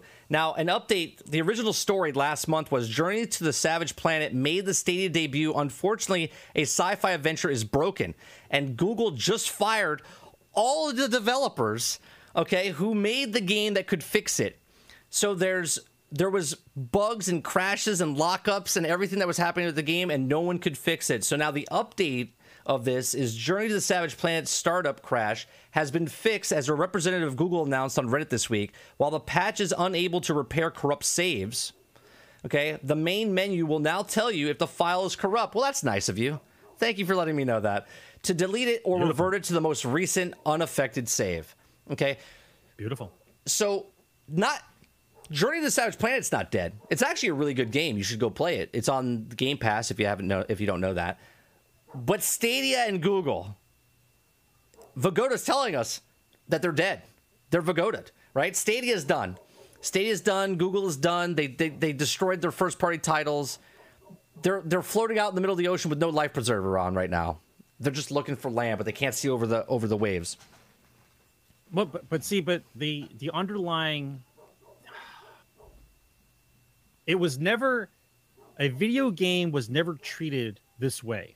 It takes people, a development team, years of their life to create a piece of art that is done well enough that wants a player base to want to buy it and play it, right? It's a cherished product in the eyes of the gamer. It's a cherished product. This is an amazing feat that you guys have created over X number of years.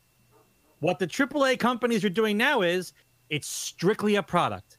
It's got nothing to do with how long people worked, if they moved from 3 states to come over here to develop, like they pulled those people in for Stadia. People had moved their entire lives to work onto Stadia, and they were told a bed of lies. We're gonna build the first party development company from scratch. We're gonna build our games, and because Stadia couldn't make money that they wanted to, day one, done. All right, done. Okay. They didn't want to invest 3 years of time to make a video game. Done. It was a year. It's been a year and a half. The announcement for Stadia first party development was done like a year and a half ago. They're working on games. Everyone was like, cool. See you in 3 to 5. Wah, wah. We'll see what you got. Right. And they're like, no, we're done. And we're going to hire a bunch of third party people to bang out some games from Stadia, because now instead of trying to come up with a piece of hardware that's an entertainment center in the Google universe, it was, we can't make money on this. How can we make money on this? Get as many people as we can on this to pump out some games on this in order for us to make some money on this. Meanwhile, Google and their Scrooge McDuck money, all right, don't want to invest in the product. It's just a product to them.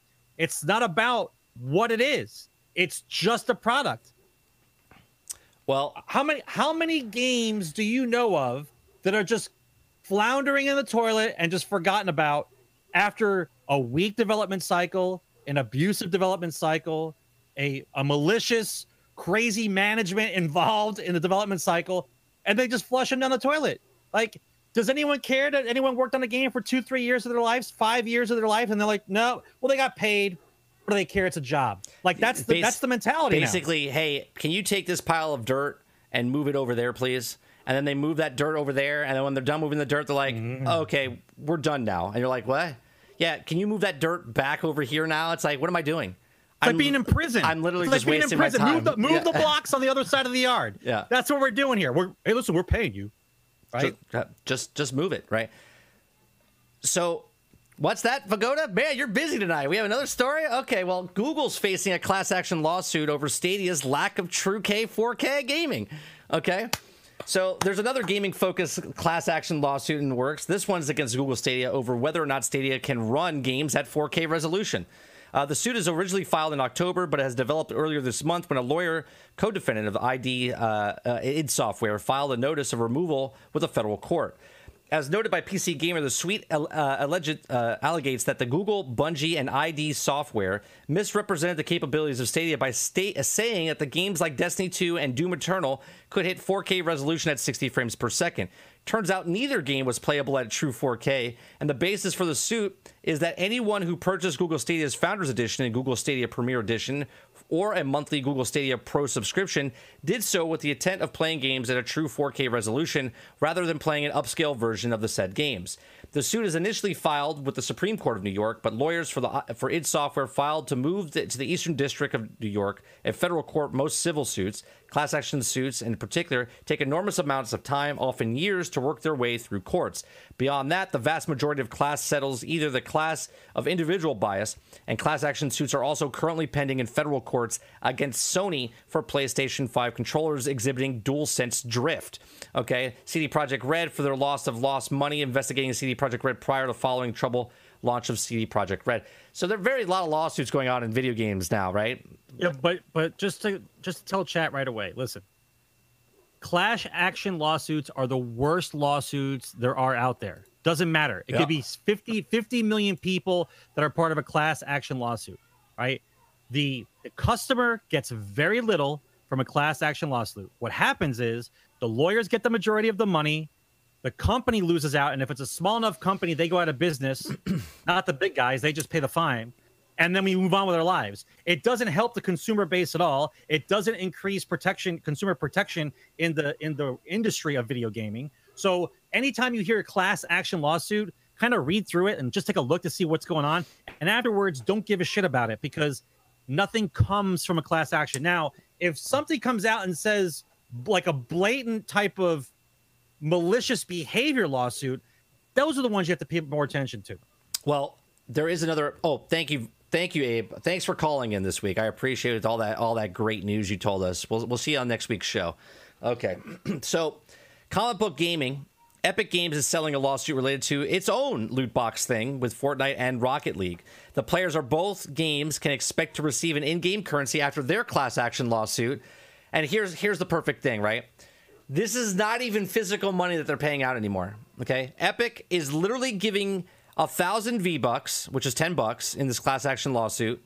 Okay, and 1,000 credits in Rocket League of fake money. Right, you don't get to choose where that $10 is spent. They're just giving you the $10 inside of their game, so you can spend it back to them. So you can spend it back to them, right? Because it costs them absolutely nothing. Right, that's correct. Yeah. So there you go. That makes sense, right? Oh, yeah. That makes sense. Yeah, I'm suing you. Why would I want to? Why would I want to mail out a bunch of checks to people that got wronged when I could just give them our fake money that they can give back to us? That's much more convenient, isn't it? Yes. That sounds like the better answer. Yeah, it's like getting getting a gift card from like something you don't care about. Like someone gives you a Bed Bath and Beyond gift card or something. You're like, what am I going to do with this? Well, happy birthday. Like, what am I doing with this? Oh, I work at Bed Bath & Beyond. It's just a free gift card I gave you. Oh, thank you. Thanks for caring and giving me a thing I don't shop at. And you didn't pay anything for it. We'll throw in some bad analogies. How about I bought a mattress from a mattress store and it gave me bed bugs. And the apology is you gave me a credit towards my next mattress purchase. Right, a 10%. 10%. So right, you can buy a $3,000 bed. Right. So I get another mattress from you. That's like, what the fuck are we doing here, guys? Actually, that's happened to me, Sarge. We have a bed that we had a lifetime guarantee. Okay, yeah. Lifetime guarantee. No. Lifetime guarantee. If it smooshes down like it's like 3/4 of an inch, okay, then you get that warranty. Okay. If it doesn't go down that far, so what they do is they tell you to take a broom handle and put it across your bed. Okay. Get the fuck out of here. I swear to God. And take pictures. right? And then if they can't tell by the pictures, they send an agent out, okay? And the agent comes over and does the exact same thing, and we missed it. And I shit you not. We missed it by this much. Like, you can't even put a fucking piece of paper between my fingers, but it didn't make the requirements. I'm sorry. Somebody came over to measure your fucking broomstick to see if your mattress was under the warranty enough to get on the market. Yeah, you only under the warranty if it's. I put the fucking mattress outside. I put a fucking car on it for a fucking week straight. Put the fucking front wheel of the car on the middle of the damn bed for a week. All right. They tell them to come on back. So right? get this. GTFO. So bro. get this, right? So because you called them, you have a certain amount of time. You have a certain amount of time to verify after that, and they give you a 20% discount on your next mattress purchase. I'm never buying a mattress from you ever again. Ever again. You can keep your fucking card of your 20%. We're not buying from you again, right? Lifetime guarantee unless something else happens, right? It's so fucking ridiculous. We got to read that fine print. Yeah. All right, so we made through those stories we went through a bunch of those stories pretty good. Let me see what we got here. We need at least a half an hour. We need at least a half an hour for Outriders. Yeah, well, we have a couple minutes. We can. Here's a story. Here's a story of gaming study reveals how much of the global population now plays video games. Okay, what do we guys? What do we think? What do we think, chat?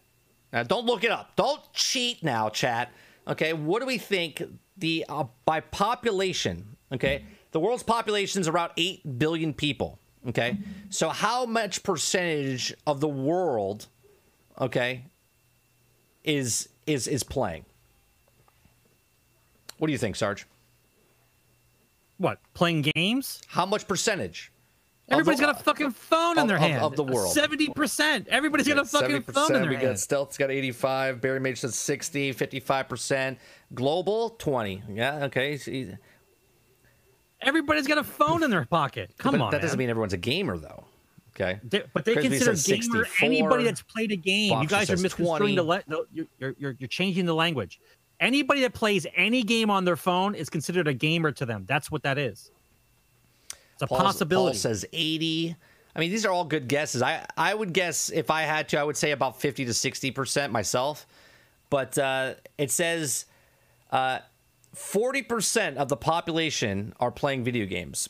Okay, when you think about gamers, you might envision them as PC or console. Surprising, the fastest growing, largest of these games is on mobile, right? What Sarge was saying. Mobile gamers count for nearly half the amount of gaming population. Even more surprising is that only 8% of those 3.1 billion are on console. So think about that. 40% of the population of planet Earth are playing video games, and only 8% are on console. Right. And that's why Blizzard's working on Diablo for mobile and not Diablo for the PC. End of fucking discussion. Yeah. Okay? If I can... it's not about the bromance anymore, guys. I'm a business. What's my market? Well, we can make a game for PC, and the average market for PC users that are in the same bracket that we were in for the last decade is probably somewhere in the neighborhood of 20 to 25% of PC people would buy Diablo. Or we could spend a third less money, make a mobile version of our game, and put it into the fucking hands of the entire fucking planet and see which part of that pie tries the game for more than a month and gives us a couple dollars here and there. Yep. No fucking contest, man. No contest. This is why Microsoft is making Game Pass to 3 billion devices. Right? This is why they're going to 3 billion devices. So it says here that also almost half the gamers in the world, which is truly crazy, nearly 1.42 billion playing games consumers reside in East Continent. Okay, half the gamers in the world. When it's truly crazy is the second place is quite a bit off of top of Europe. Nearly 668 million paying game consumers live in Europe, and next is Latin America with 383 million. North America trails behind by far amount here with 261 million. These numbers aren't surprising when you think about the current state of the world because of the pandemic. So that's crazy, though. That's crazy. 40%. Can you imagine when we played video games, Sarge, when we were kids? Okay. America at the time was the number one in consoles and video games, right? Consumer game. Right? And that was like percent. We were in like the 2 percentile. And now small. Oh yeah, super small. Yeah. And now 40% of the world. Right. The number of people that are actually interacting with video games on a personal level, either on their phone or on a console, is half the fucking planet. Yeah. Do you actually believe that they're going to work on a game on a console before they work on a game for mobile? Yeah, no, the mobile's coming out before the console version, I believe.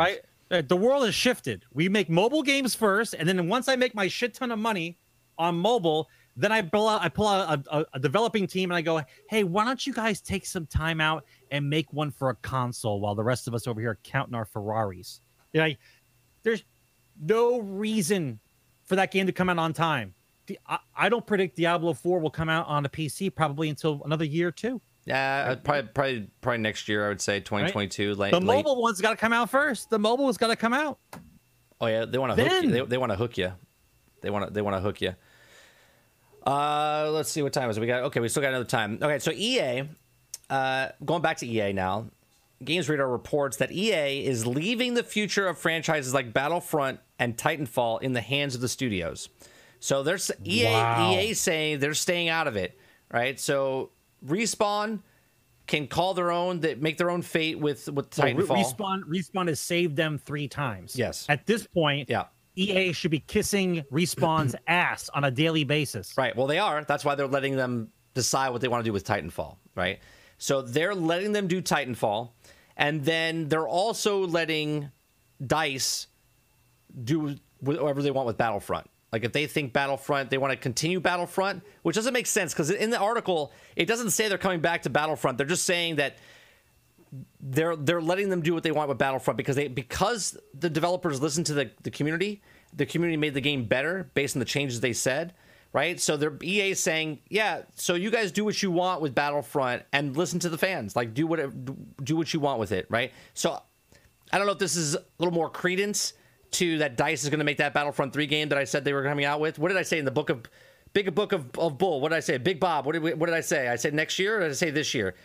I said this year they're going to announce it. Right? The Star Wars game? October 2022. Okay. Big Bob. Yeah, Big Bob says October 2022. Right, Battlefront. So Battlefront 3 will be out next October in 2022. That was my thing. Yeah. Respawn should own EA. Yeah, Respawn makes a fraction of the. Remember, all the money that Respawn makes, they get 30% cut, and then 70% of it goes. I don't know what the actual thing is, but you know what I mean. Yeah. So, at least those two companies in EA now they should say, "Hey, BioWare, you have the freedom to do what you want. We'll just sit back and publish your games." Nope. They're fine-tooth comb. Shut down Anthem. Is that Frostbite your word? Is that Frostbite your word? You using Frostbite? All right, we'll allow you to make Dragon Age a single player game. We'll allow you. So there's that story. All right, so that's that. We got the Dragon Age one. We did the Destiny one. Halo news. We got Halo news. There's Halo Infinite news that I didn't really read up on before the show, so I won't bring that up. But Halo is Showtime. Okay, so Spartans, produced by Showtime, will now be running on Paramount Plus in 2022. There's no trailer, no nothing. It's the TV series. Did you ever watch that YouTube series of Halo? Anybody watch that? I forget what it was called. It was a live action. It was a live action miniseries. It was phenomenal. If I did, it was a while ago. If I did, it was. Oh yeah, it's been years. It's been years, like 6-7 years ago. It was phenomenal. Well, anyway, Halo's coming out. Halo's coming out in 2022, which I find interesting because do you think Halo Infinite is coming out this year? There's no release date on when Halo Infinite launches. Is that correct, chat? Right, as of right now, Halo Infinite doesn't have it's delayed, right? But we don't actually have an actual launch date, do we? All right. Here's my example. Let me see. It says 2021, but before you say it, I think it's going to get delayed into 2022 along the same around time as the Spartan show on Paramount Plus. Here's my problem. They were convinced that they were going to release Halo Infinite with the new console back in October. Right? They were convinced. They showed what they had. The upheaval was ridiculous, and they pushed it back. Now, your game was ready to launch, and now you had to fix it. And you're going to wait an entire year to let it go out? I am going to put that squarely comparison to Witch Queen. The game was ready to come out. The game is coming out this year. All of a sudden, the game's not coming out. We're not going to make it. We're pushing it back. I don't think it's ready. I don't think it's ready to do what they want it to do. Let's put it that way. I'm looking to see in this other article with because you guys are all thinking about Halo Infinite as like a Halo game, and what Halo Infinite is supposed to be, Destiny. Yeah, I think it is type game. It's not just a Halo game. I don't know if you want to say games as service, but it's going to be something. The scope was supposed to be much larger, like Destiny was. And that's why it was held back. Otherwise, you couldn't pump out a game. You couldn't pump out a Halo game. When was Halo 5 out? 4 years ago? Yeah, something like that. Yeah. About 4 years? Like 15, 16, like, something like that. You guys don't have a game ready. Halo 76, Halo 2077. I love it. I love it. Yeah. Yeah. I just feel like I feel like a lot of these companies are trying to make the look, Halo should have had a television show 10 years ago. Do you know what I mean? Like, they should have jumped on that 10 years ago. Like what Witcher did with the Witcher series, it made the Witcher game more popular. You know what I'm saying? And Mandalorian made Star Wars Battlefront more popular than any other Star Wars game. And Marvel games are going to do the same thing, I think, for Marvel Avengers. I really do. I think that's what Halo, the Spartan series, is going to do for Halo Infinite.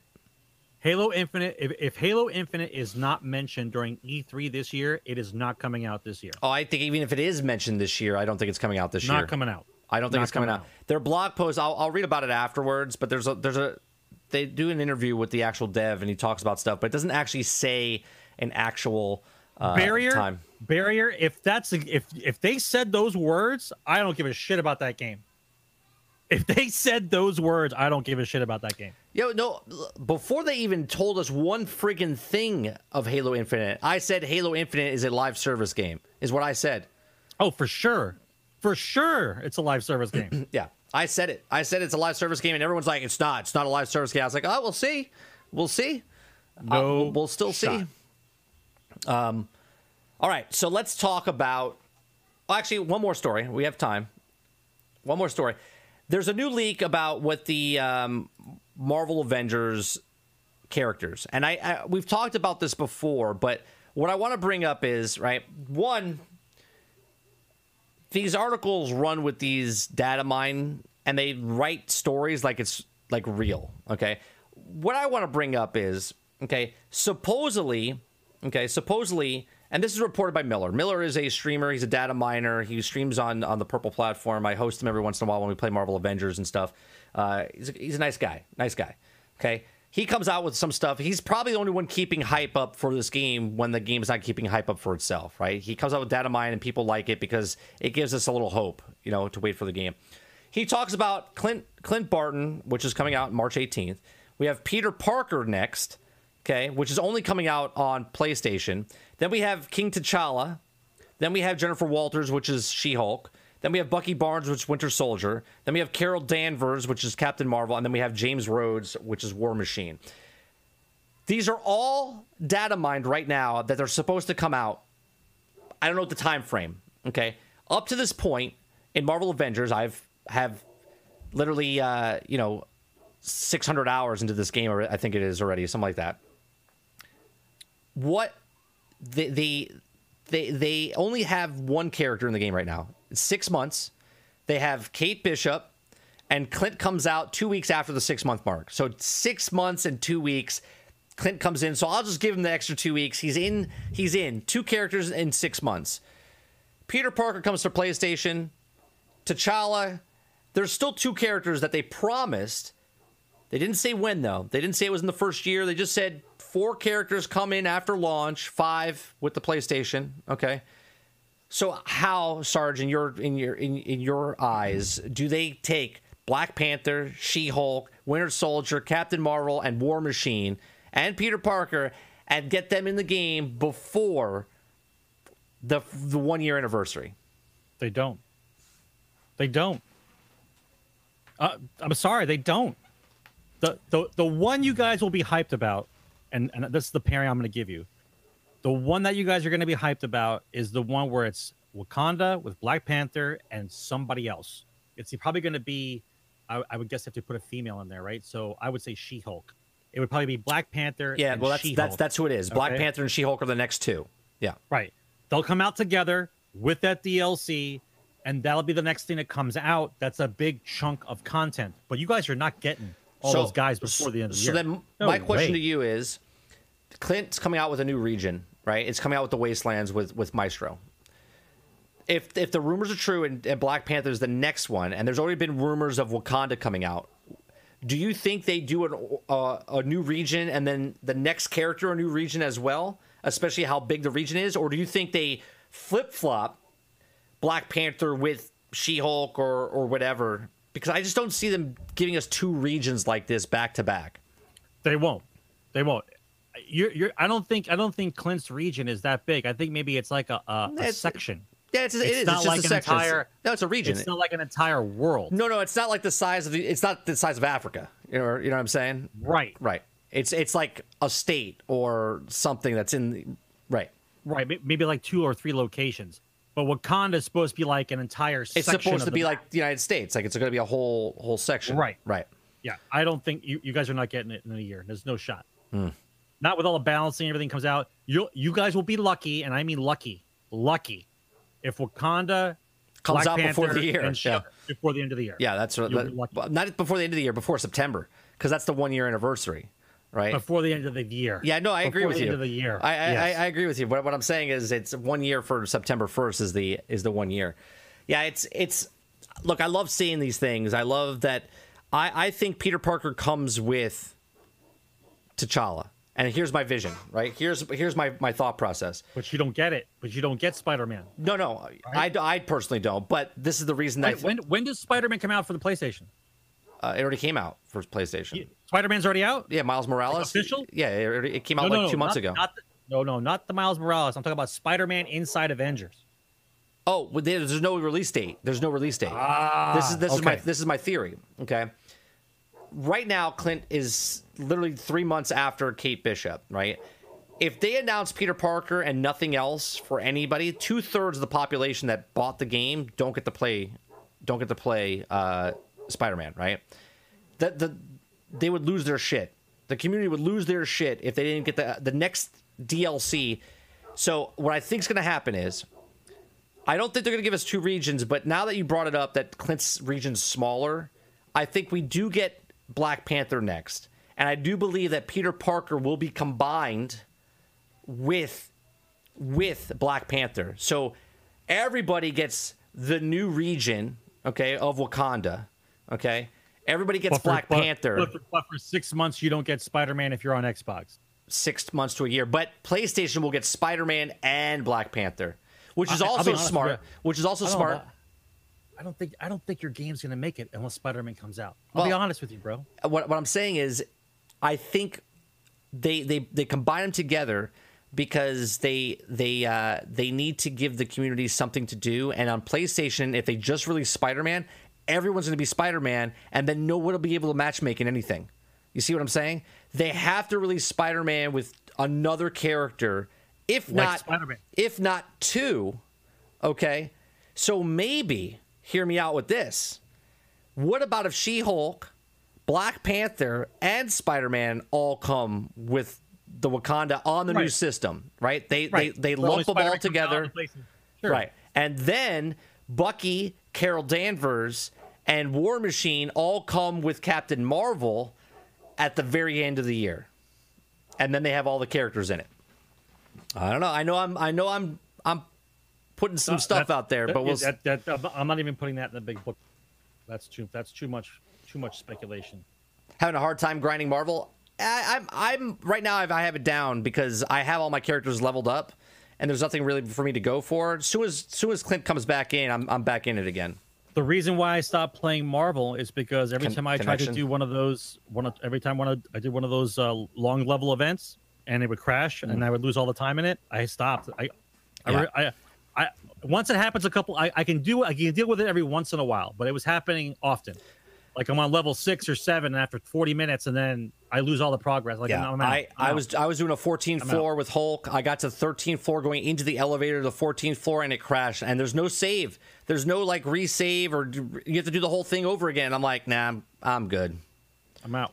You want what I'm smoking? Well, I'm not smoking anything. I'm just looking at what a data miner is showing me. Right, the data miner is saying that all of these people have characters developed, voice lines, all this stuff in the game.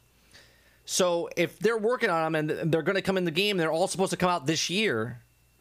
The only way you could do it is if we were waiting for the new systems to come out, right? Which are now March 18th is when Marvel Avengers launches for the new systems. Maybe they can start progressing faster with the stuff, and then they can combine. Because they did say in the very beginning that heroes can come out, multiple heroes can come out at the same time. Not all heroes will have stories. Not all heroes will have, they can put more people in at the same time. So we'll see. All right.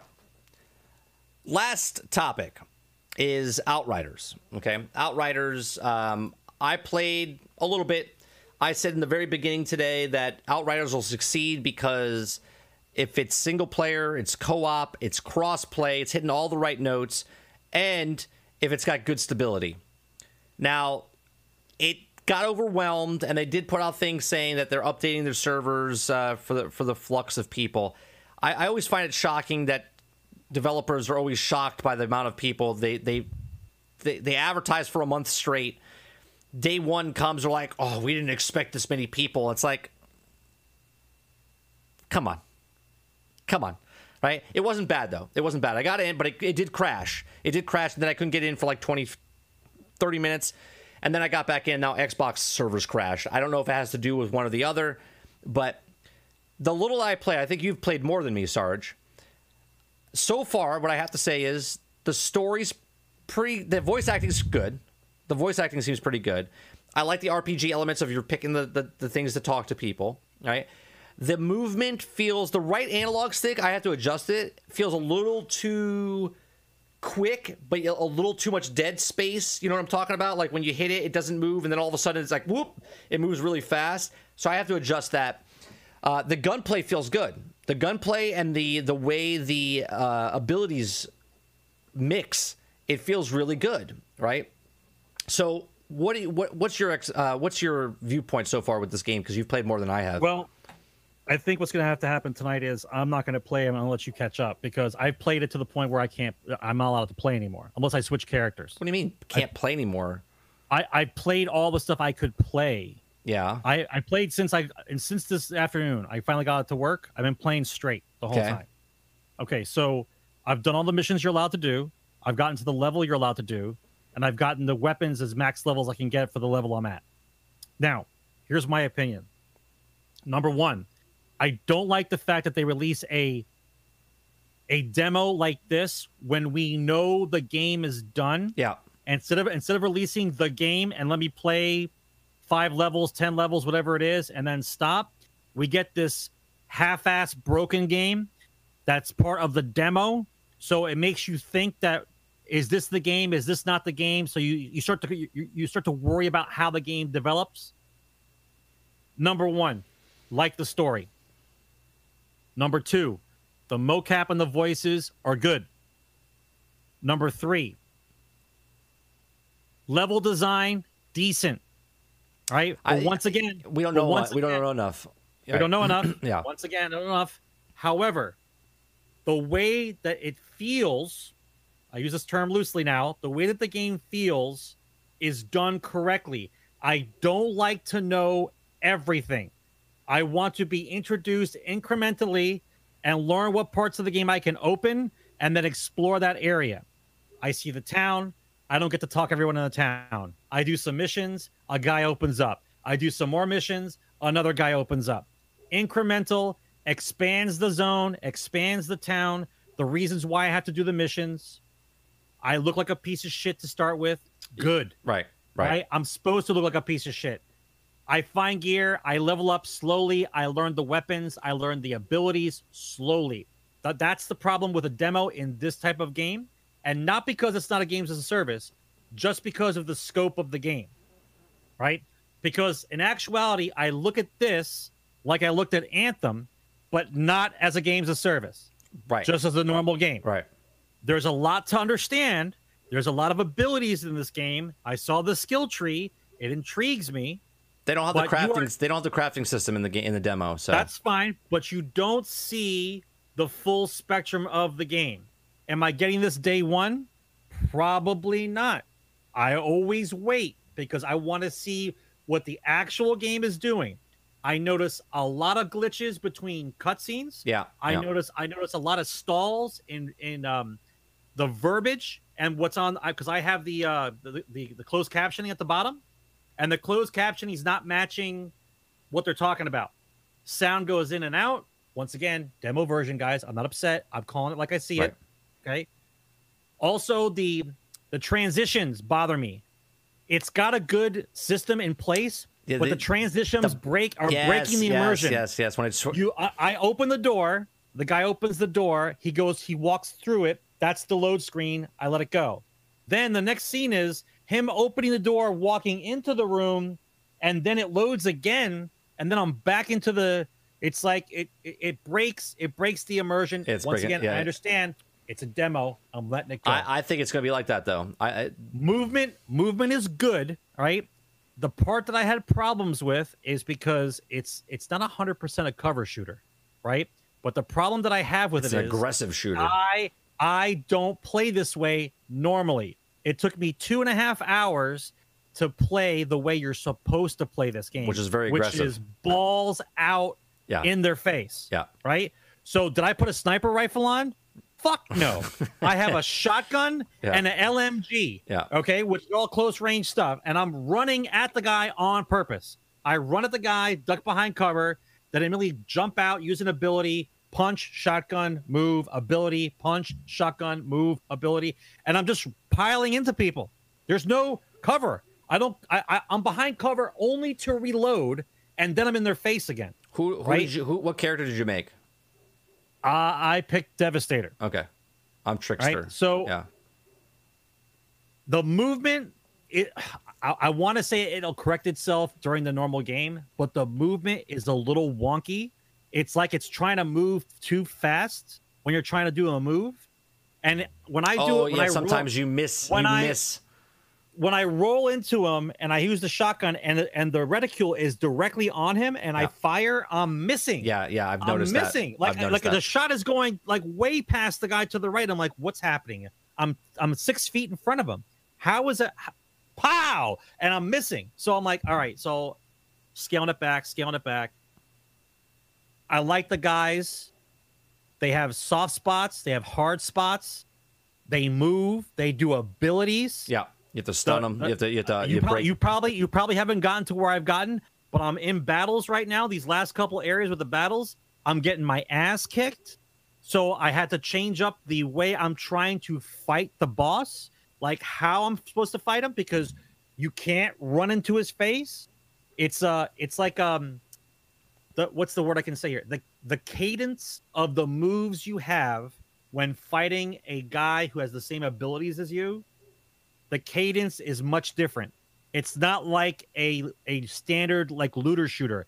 I have to know that whatever ability he's about to do, I have to be able to dodge it, get in, do the damage I can, and then fall back. I just can't be in his face the whole time, because according to the movesets on the screen, he has an invulnerability section or invulnerability part of his attack.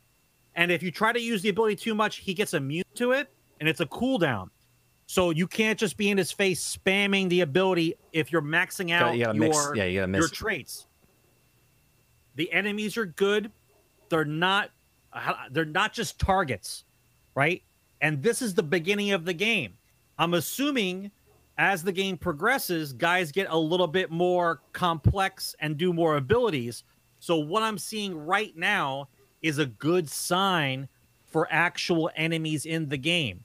They move. I they like do the enemies. abilities. They They're come not around just you. standing there waiting to die. Yeah, they flank around you. They move on you. They're aggressive, just like you're supposed to be aggressive. They come running at you. They come right. Yeah, they come right at you. They would not let me stay behind cover. They flank. Yeah. They run at you. They block your cover. I did the spot. I was on PC earlier playing. I made a pyro on PC, but I'm playing a trickster on Xbox. I got my ass handed to me. I was on a mini boss after. It's like the wasteland. You gotta plant a flag first. You went through this little tunnel, and then you break out into this area. And there was like a mini boss back there that he did. His name was Vortex. The Vortex, I think his name is. And he did this portal. He would teleport purple, me. Yes. Purple whirlpool. Yeah. Well, he was shooting me, and I was getting my ass kicked, and I died. And then I went back, and I died. I had to lower the tier. I was in tier 3. I had to lower it down to tier 2, and then I beat him. Right. I went to different zones first to power up more, and then I came back to him. Okay. Because I was getting frustrated. Now, getting frustrated in a good way. Oh yeah, You should, even though this is the beginning of the game, you should not be walking through people. I loved it. That's what I'm saying. The whole time you should be trying to figure out what your movesets are, yes, what the limitations of your movesets are, and the cadence at which you can do the abilities to chain them together in order to create a combination when fighting a bunch of guys. Because you don't heal. Now, I did find one of my abilities. I knew it was going to be there because I thought that there's no way this game can be this aggressive all the time. I have an ability on that recharges my health 1% every so many seconds. So if I do have a little reprieve and I'm hiding behind cover, I can get a little bit of health back. I haven't recognized the health bar and the detail of it. Like there's certain moves that you do that give you back a certain amount of health depending on how many guys are around you. If you mark them. If you mark them and they have that skull above their head, it's got a green arrow with a skull. If you mark them and then kill them, you get a lot more health back. If you just shoot them, that part I don't know. If you just shoot them, okay, you get a little bit of health. Within range. Yeah, you get a little bit of health. Well, it all depends on who you are. Some people have to be up close and they get health back as you shoot. Other people have to get the kills and you get the health, right? Other people, if you mark them, get the health. Right, you see what I'm saying? Yeah, I haven't got that far mechanics yet. I'm still learning it. We should play together, even though you're done. Pick a different character. You don't have to go through the prologue again, so you can just pick another character. Because I want to see us play together to see how it gels with somebody. You know what I'm saying? I played the Pyro and I played the Trickster. Trickster I didn't play very much, but I like the Trickster a lot better than the Pyromancer right now. The basic abilities are really crisp. I like the way they are. It's a lot of chaos on the screen. I'm curious to know what happens when you're playing multiplayer and people are chaining abilities. I noticed that the gunplay is just a little bit sloppy, like a little bit. Like I understand it's third person, but some of the guns, the way that they respond, I'll give you a good example. When I'm in the cadence of doing a shotgun blast into an ability back into a shotgun, for some reason it almost kind of lags a bit, so I'm not getting the move that I want. Like I jump in, I shotgun, I do a move, I roll backwards, and when I come out of the roll, I don't get the crisp shot. It's that it looks like like the reticule is not targeting. Right. It fades to the right, and I'm hoping that's just because it's the demo. Have you looked at the skill tree? Does anything in the skill tree help that in any way, shape, or form? Though I only have 2 points, and so I put them in extra health. I don't have anything. And accuracy. Yeah, I have 2 points. Yeah, I mean, once again, guys, it's a demo. It's a demo. It's the game. I get it. It's a game. It's a sampling of the game. I get it. But you also know that when they do a demo, it's not the actual full game that we're demoing. It's something else. Now, if this is the full game, I'm a little concerned about some of the issues in the game. I'm hoping that this is just a version of the game that they have as a demo rating, because they weren't going to do demo. No. It's not like they planned to do a demo. There was supposed to be no demo. It was supposed to be out and launched by now. Yeah. Right. We should be playing it almost a month now. Now, the transition between different levels once again, this is the beginning of the game. A little strange. I'm not sure if the level development is supposed to be this way, where it's eventually a zoned area that you explore, but it's divided. Yeah. And you can only get to those areas after you've defeated the bosses in those areas. Now, what I've also noticed is once you clear the zone and you go back to it, only the boss is there, not the guys leading up to the areas where you're fighting the boss. Right, It's like a clear area now. Yeah. Yeah, you've taken it over. That's why you put your flag there so you can so you can travel there. Yeah. Right. Yeah, so to me right now, just the story itself, for the small part of the story that we've got, the prologue and a little bit that I've played, I'm intrigued by it. I'm intrigued by the story, Yes. by the stuff alone. Story's good. The voice acting, I said, is good. It's not The great. attachment. It's not I great, haven't but played it's good. long enough. The attachment to characters is also good. Yes. I'm getting attachment to the characters. Yep. I like the characters they have in there. The dread of it all, the part of the story that what makes you think of what's going on, the connection you have just to humanity as the character, not as individual characters. Like you feel for them because like this is it. Like you feel like that you're supposed to be doing these missions correctly because you feel like this is the end of humanity. Right. I have to actually be part of this. I have to actually do well. I'm excited to play, and I'm not looking at this as a looter right now. I'm looking at this as it's a 30 to 40 hour game. Okay, they say it's a 30 to 40 hour game with side missions. It could double or triple. They said, all based on who you are. Okay, so technically it's about a 50 to 60 hour game. Let's say the $60. That right there sells me because when a game like this comes out, if I get $1 an hour, right, and especially since I'm a streamer, right, and I play. Joel says he's not interested. Don't get a game at launch, and I tell people don't pre-order, and don't buy it the first day. Wait a week, right? You're not missing out on anything, right? Like people like myself, I'm gonna buy it because I'm interested in the story. The story alone. If I put the game down after the story, I'm okay with that, but there's more after. The expeditions are there and stuff. But again, I'll know if I like that as I play through the campaign, as I level up my gear, as I go through stuff. I'll be like, you know what? I like what I see here. I'm going to go into the expeditions. But if I just play it just for the story and be done with it, I think it's a solid game so far. Just what I've seen, I think it's worth the money that you could get the game. But I'm not saying to pre-order in any way, shape, or form. I like to make the companies sweat, right? They put a product out, and I want them to know that their product's not going to sell to the day they launch it, okay? And then it'll speak for itself, word of mouth. Valheim is in early access, okay? But it speaks for itself, and they're adding to it, right? This is a standalone game. It's sealed, okay? Now, they did come out. Is there a quote? Did someone have a quote for me earlier? I know in chat, someone posted it earlier. They did post something saying that if it's successful, they'll talk about more content down the road. And I'm thinking to myself, they better be talking about DLCs and not games as service. You know what I'm saying? You know what I'm talking about? It's PvE, so we shouldn't have to worry about separating the player base. So if you either buy the new DLC and get the new DLC with your friends, you and your 2 other friends or whoever else is playing the game, but if it comes out like Borderlands 1 and 2, I'm okay with that, right? Like if they come out with DLC and they just keep giving us DLC, I'm okay with that.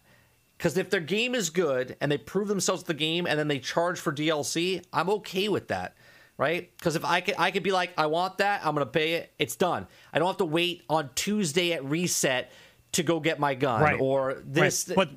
But the feeling from it is that, and I think that's part of the problem I'm having with getting over is the fact that it is not a game as a service.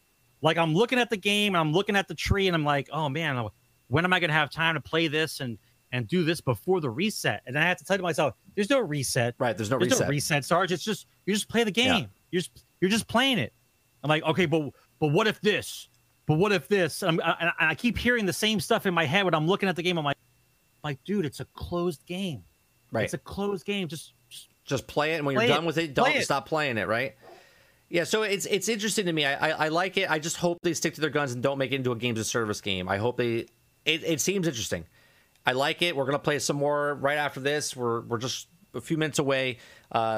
So I'm looking forward to it. I'm looking forward to diving more into it, figuring out. We're going to be playing it all month long, not constantly, but I want to get into all the classes. I want to play all the classes. I want to see which ones I like. Right now, I like the Trickster better than Pyromancer, but I do love that it's crossplay. That's a huge drop in, drop out crossplay. If it does work correctly. Right, if it works correct. Well, we will find out. I want to play with someone tonight. If someone wants to come in, we'll take turns. You know what I mean? Like me and Sarge are playing, and the third person can come in and play with us.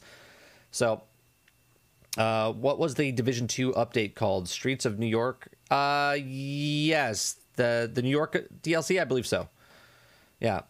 It'll be the Streets of Enoch. Yeah, like I said, I think overall, I think it's the guns sound good too. The guns sound good. Did you learn to what areas you can mine? There are little resources you can mine. Did you figure those out? I don't know about resource areas, but I did find like 2 areas. I pulled my drill out and farmed some stuff. Yeah. Those things, they're scattered around. They're in the same locations. They're not always. I haven't found like new locations.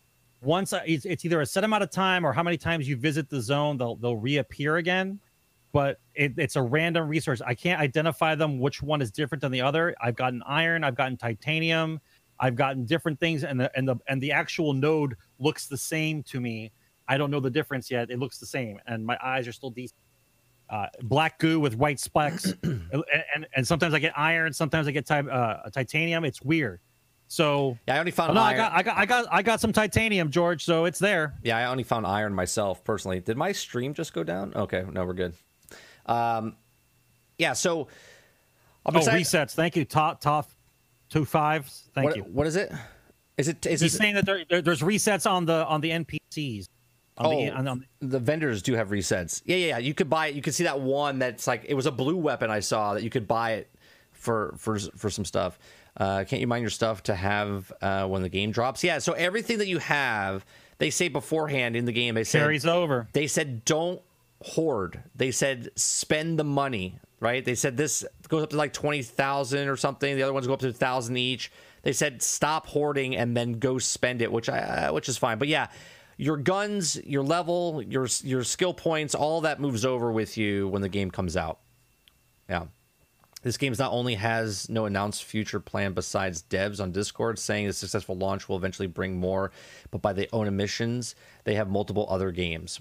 IPs they're building, one with Square Enix, one with Take-Two. I don't expect expansions anytime soon. I personally think Wheezy, they might already have them done and in the work, like they're done. If it's a one and done, however, that you can dwell in the end game for longer until you max out, then the game is the game. But the issue that I have with it, the way that they speak about it, is it's not a games of service, but the end game pretends that it is.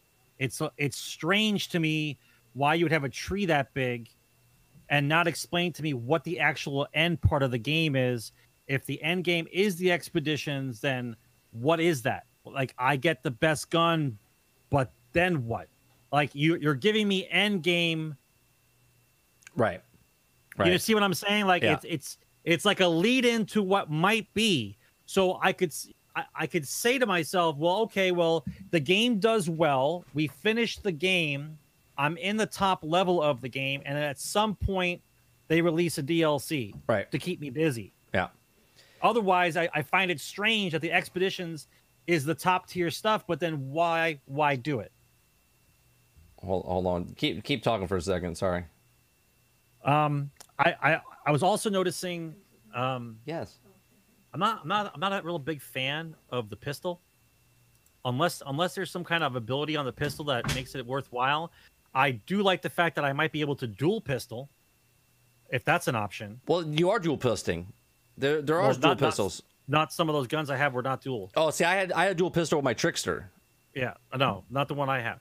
I also with my Pyromancer I only had one. Yeah, it looks like I have a Dirty Harry gun is what it looked like I had. I mean, I also noticed that the ability tree, there looks like there's either 5 or 6 abilities, and you pick the 3 that you like. right? Well, you could And go. then You could go from the bottom and then go all the way to the top if you wanted to. No. I'm talking about your current abilities, like your left Oh, yeah, trigger. you could swap them out. Yeah, you could swap them out anyone you want. Right. So there's 5 to pick from. Eight or 6. total. 8 total, and there was only 4 in the demo. You can only have 3. Correct. You're only playing with 3. Yes. Active. Yeah, 3 active, 8 total, and you can hot swap them out anytime. See, I'm always a fan of when you do a game like this, that I always think that to do an ability while holding the controller like this is to be able to push one of the triggers, and then it activates the abilities by pushing the trigger, and then when you hit one of the buttons, it does the ability because you're holding it. Oh, right, that way. Right. That way you have access to more abilities while you're playing. I don't like the limitation of you're using the buttons as the limitation to the abilities, as opposed to using a conjunctions of buttons to open up like a radial menu. Not in quickness. No, I know what you're talking about. I know exactly what you're talking about. Hold the LB button and then press X, or hold the LB button and press Y, and that way I'm doing like a cadence of moves where it's like I only have these 3 buttons. This is all I can do until I pick something else. Yeah, it's a little limiting considering what we've been doing recently with abilities for other games. But I'll see how it plays out as I continue to play. it's look, I see a lot of similarities between this game and Marvel Avengers. They're both published by Square Enix. The way the heroics work in Marvel Avengers is the same they work in this game. Some of the abilities in this game, I saw one of the things in the trailer. It showed a icicle that went around like the arrow that Hawkeye uses. The way you do the slam like Hulk. There's a lot of similarities to the stuff that this game has with special abilities. So I don't know. I'm excited. I'm excited for it. The game itself was leveling world tier without me touching it. So apparently I was either killing guys too quickly or too fast with my button combinations, what I was doing with abilities and weapons. So it moved you up. And so it kept moving me up. Yeah. It wouldn't let me stay in a world tier 2. I was up to like world tier 4 or 5 for a while. You can go back and change it if you want, like if you don't want to go up to I understand that, but I think that's actually interesting that the game recognizes that you're plowing through. Yeah, so it makes it harder. It juices it up. That's actually that's a good thing. Yeah. You shouldn't be stomping. All right, chat. That is the end of episode 253 is in the can. I do appreciate you coming out and watching Generation X Gaming, the weekly podcast that goes over a few of the top stories from the past week, and we rant along the way. Live here every Thursday night at 8 p.m. Eastern. We actually had a lot of people come in today, and I do appreciate all the new people coming in and watching. If you've watched it live, please make sure you hit that, that like button, the dislike button, the subscribe button. Right, hit the notification. Just engage with the content. Share it with somebody. We love that people are coming out and watching you more and more. We do absolutely love doing the show. We're not going anywhere. We're not like Stadia. We've been solid here since 2015. We've done 253 episodes now. So I do love the fact that you guys come out. If you'd like to go above and beyond that, you can become a member of us, and it helps us out. Goes above and beyond that. Appreciate it very much. This show is over, but the stream is not. I'm going to end this stream. We're going to go right over, and we're going to play some Outriders tonight. So I do appreciate it very much, and we'll see you guys on the next one. Peace. Take care, guys.